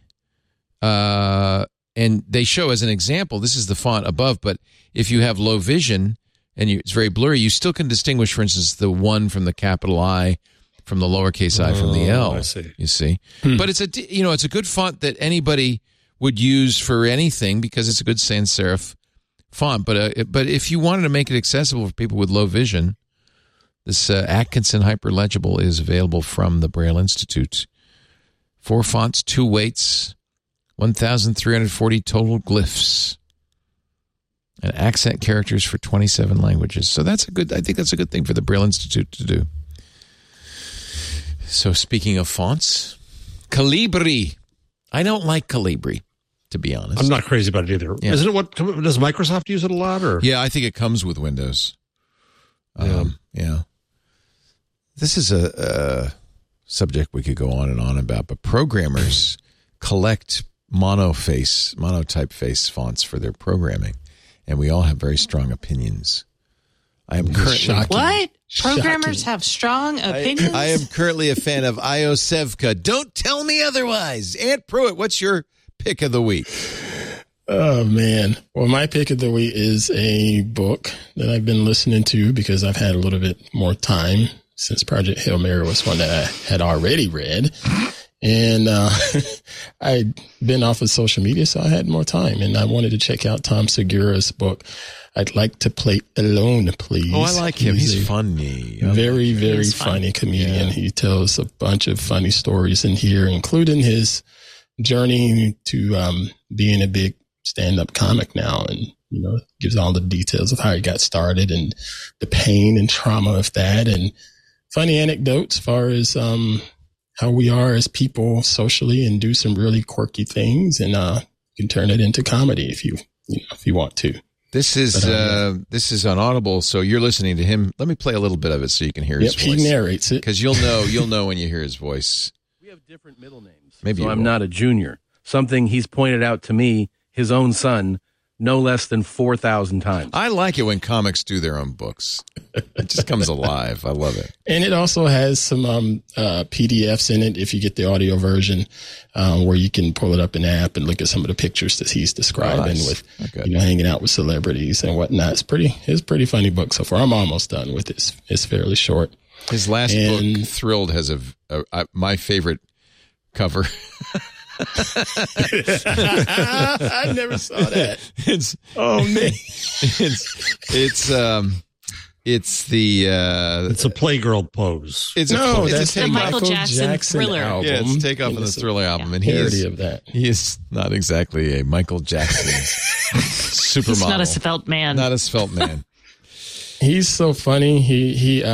His dad is a white man and his mother is Peruvian. So he tells a lot of stories about their relationship and him growing up learning to speak Spanish and just the, being in the South and having that dynamic with his family. It's all pretty funny stuff. So now this other one, I think you just put this in because you're trying to get me to take a cold shower. Well, speaking of cold tubs, I talked about Kevin Hart the other week. Well, I've been diving into because YouTube knows how to recommend to me because I do thumbs up on things. And he has this show on LOL Network called Cold as Balls, where he interviews celebrities, but they do the interviews in a locker room.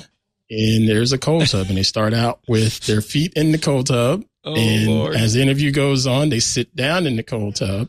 And as it goes further along, they fully put the water all the way up to their neck in the cold tub. This is a whole genre of podcast where you torture your guests. Torturing the guest, yeah. And I really, like the hot ones. It's so good. The cold ones. I preferred your wine version last week. Here. It's so good, though. It's so good because Kevin Hart is so funny. But I love his premise. He says, you know what? You're going to be in this cold water and you're going to say some stuff that's pretty funny. And oh, my God, it looks so cold. I can't believe he would do this to himself. That's what I don't get. Oh, God, that looks awful. Just awful. Marshawn Lynch, she probably is used to it. Those things are great. I'm telling you, those cold tubs are with ice great. in it? That cold? Yes. Yeah. Oh, my gosh. I'm sitting here looking at that now and thinking, man, my elbows would feel so much better right now. Oh, I feel great. Nice and toasty and warm. Yeah. That's how my elbows feel. Good. Don't you get in that hot tub, that cold tub. I have a hot tub I get in, not a cold tub. I get in a hot tub too, but something I don't about want to that see cold either. tub. When our boy when Michael sets the hot tub to like 102, I said, "What's happening? It's cold. It's too cold." In the summer, for some reason, he sets it to lower temperature. I was like, I don't want it to be 100 degrees. That's cold. What do you set your hot tub to? Well, unfortunately, in the state of California, we can't set it to hotter than 104. And I've been begging hackers to come over and hack my tub because a hot tub should be 106. But they don't want me to die. I can have a bathtub that's 106, but I can't have a hot tub that's 106. Yeah. Huh.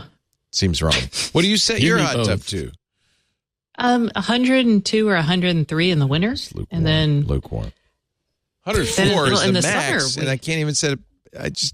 I think that's the legal limit. They won't let you. I think so, yeah. Because they don't want you to boil yourself to death. It seems reasonable. No, that's the nanny state telling me what I can do in my own hot tub. We need a Section 230 for hot tub temperatures. Protecting the right to boil. California, man. Yeah, see, nowhere else in this country do you debate hot tubs. It is such a cliche. It is pure California cliche. Reverb Mike says, when I lived there, it was a joke, and it's still a joke. I love my hot tub. Reverb Mike says, I set my hot tub to 1977. He's got a hot tub time machine. Ladies and gentlemen, we are done for the day. Thank you so much, Stacey Higginbotham. Stacey on IoT.com at GigaStacey. Don't forget her podcast with Kevin Toffel, the IoT podcast featuring Mr. Compost this week, so that'll be fun. Oh, this week is not Mr. Compost. Next week is Mr. Compost. Next week, Mr. Matt Compost. Sorry. Matt Compost. Well, this week, what's this week? Something great, too, I'm sure. It's a little bit more industrial. Industrial. Yeah. Ooh. Sounds good. It's the CEO of a company called Once. They have a really cool business model. That's all I'll say. Love that theme song right there. Look at this. Look at her discipline. 1 hour and 1 minute long. That is discipline. Oh, Did you feel this was a long show? Kevin and I were a little crazy this morning. Did you feel bad because you went 1 minute longer than an hour? 1 minute over. No, we aim to not go too far above an hour, though. Listen to this. Hour before, 57 minutes. Week before, an hour, 3 minutes. Week before that, an hour, 1 minute. How do you do an hour-long podcast? She's the Higginbot. She's a machine. What, is that too long? No, too long. How long is ours? I asked. Well, we got twice as many people. Oh, maybe that's why. That's a good excuse. We all want our airtime. Everybody has to voices. Talk. Yep. Thank you, Stacy. Jeff Jarvis, this cat right here, man. Frank Sinatra called him a bum. Ray Kroc called him a nickel millionaire. He lived in tomato fields in his youth, and he is trapped in the jungle gym of life. But furthermore, the director of the Town Heights Center for Entrepreneurial Journalism at the Craig.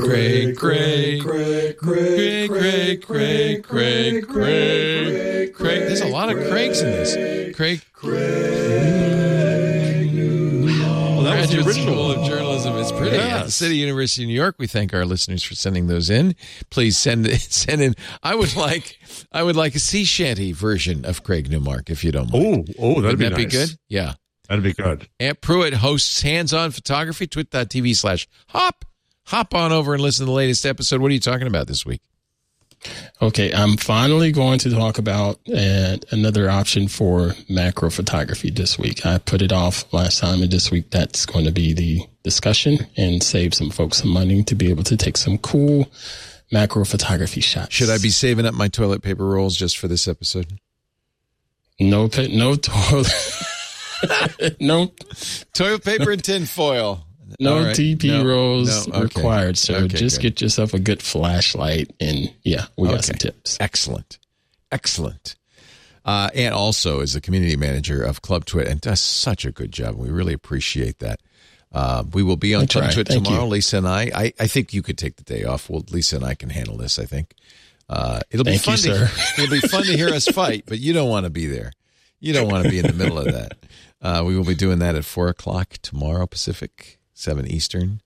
And I hope you will tune in for that, you Club Twit members. I thank you so much for tuning in for This Week in Google. We do This Week in Google every Wednesday at 2 p.m. Pacific, 5 p.m. Eastern, 2200 UTC. You can watch us do it live at live.twit.tv. Chat with us at irc.twit.tv. That's open to all, or in our Club Twit Clubhouse if you are a Club Twit member. We also have versions of the show for your listening pleasure after the fact. It's called a podcast. If you go to twit.tv/twig, you can download a copy there, or you see those buttons, you can subscribe in your favorite podcast player. There's also a YouTube channel dedicated to the program, and you can watch it there or listen to it there or share clips of it from YouTube, which is always a nice way. If you hear something you like and you want to tell your friends about it, just share a clip from YouTube so they can discover the goodness gracious that is This Week in Google. Well, folks, we'll be back next week if the good Lord's willing and the creeks don't rise. Have a wonderful evening, and we'll see you next time on Twig. Bye-bye. Don't miss All About Android every week. We talk about the latest news, hardware, apps, and now all the developer-y goodness happening in the Android ecosystem. I'm Jason Howell, also joined by Ron Richards, Florence Ion, and our newest co-host on the panel, Wen Tu Dao, who brings her developer chops.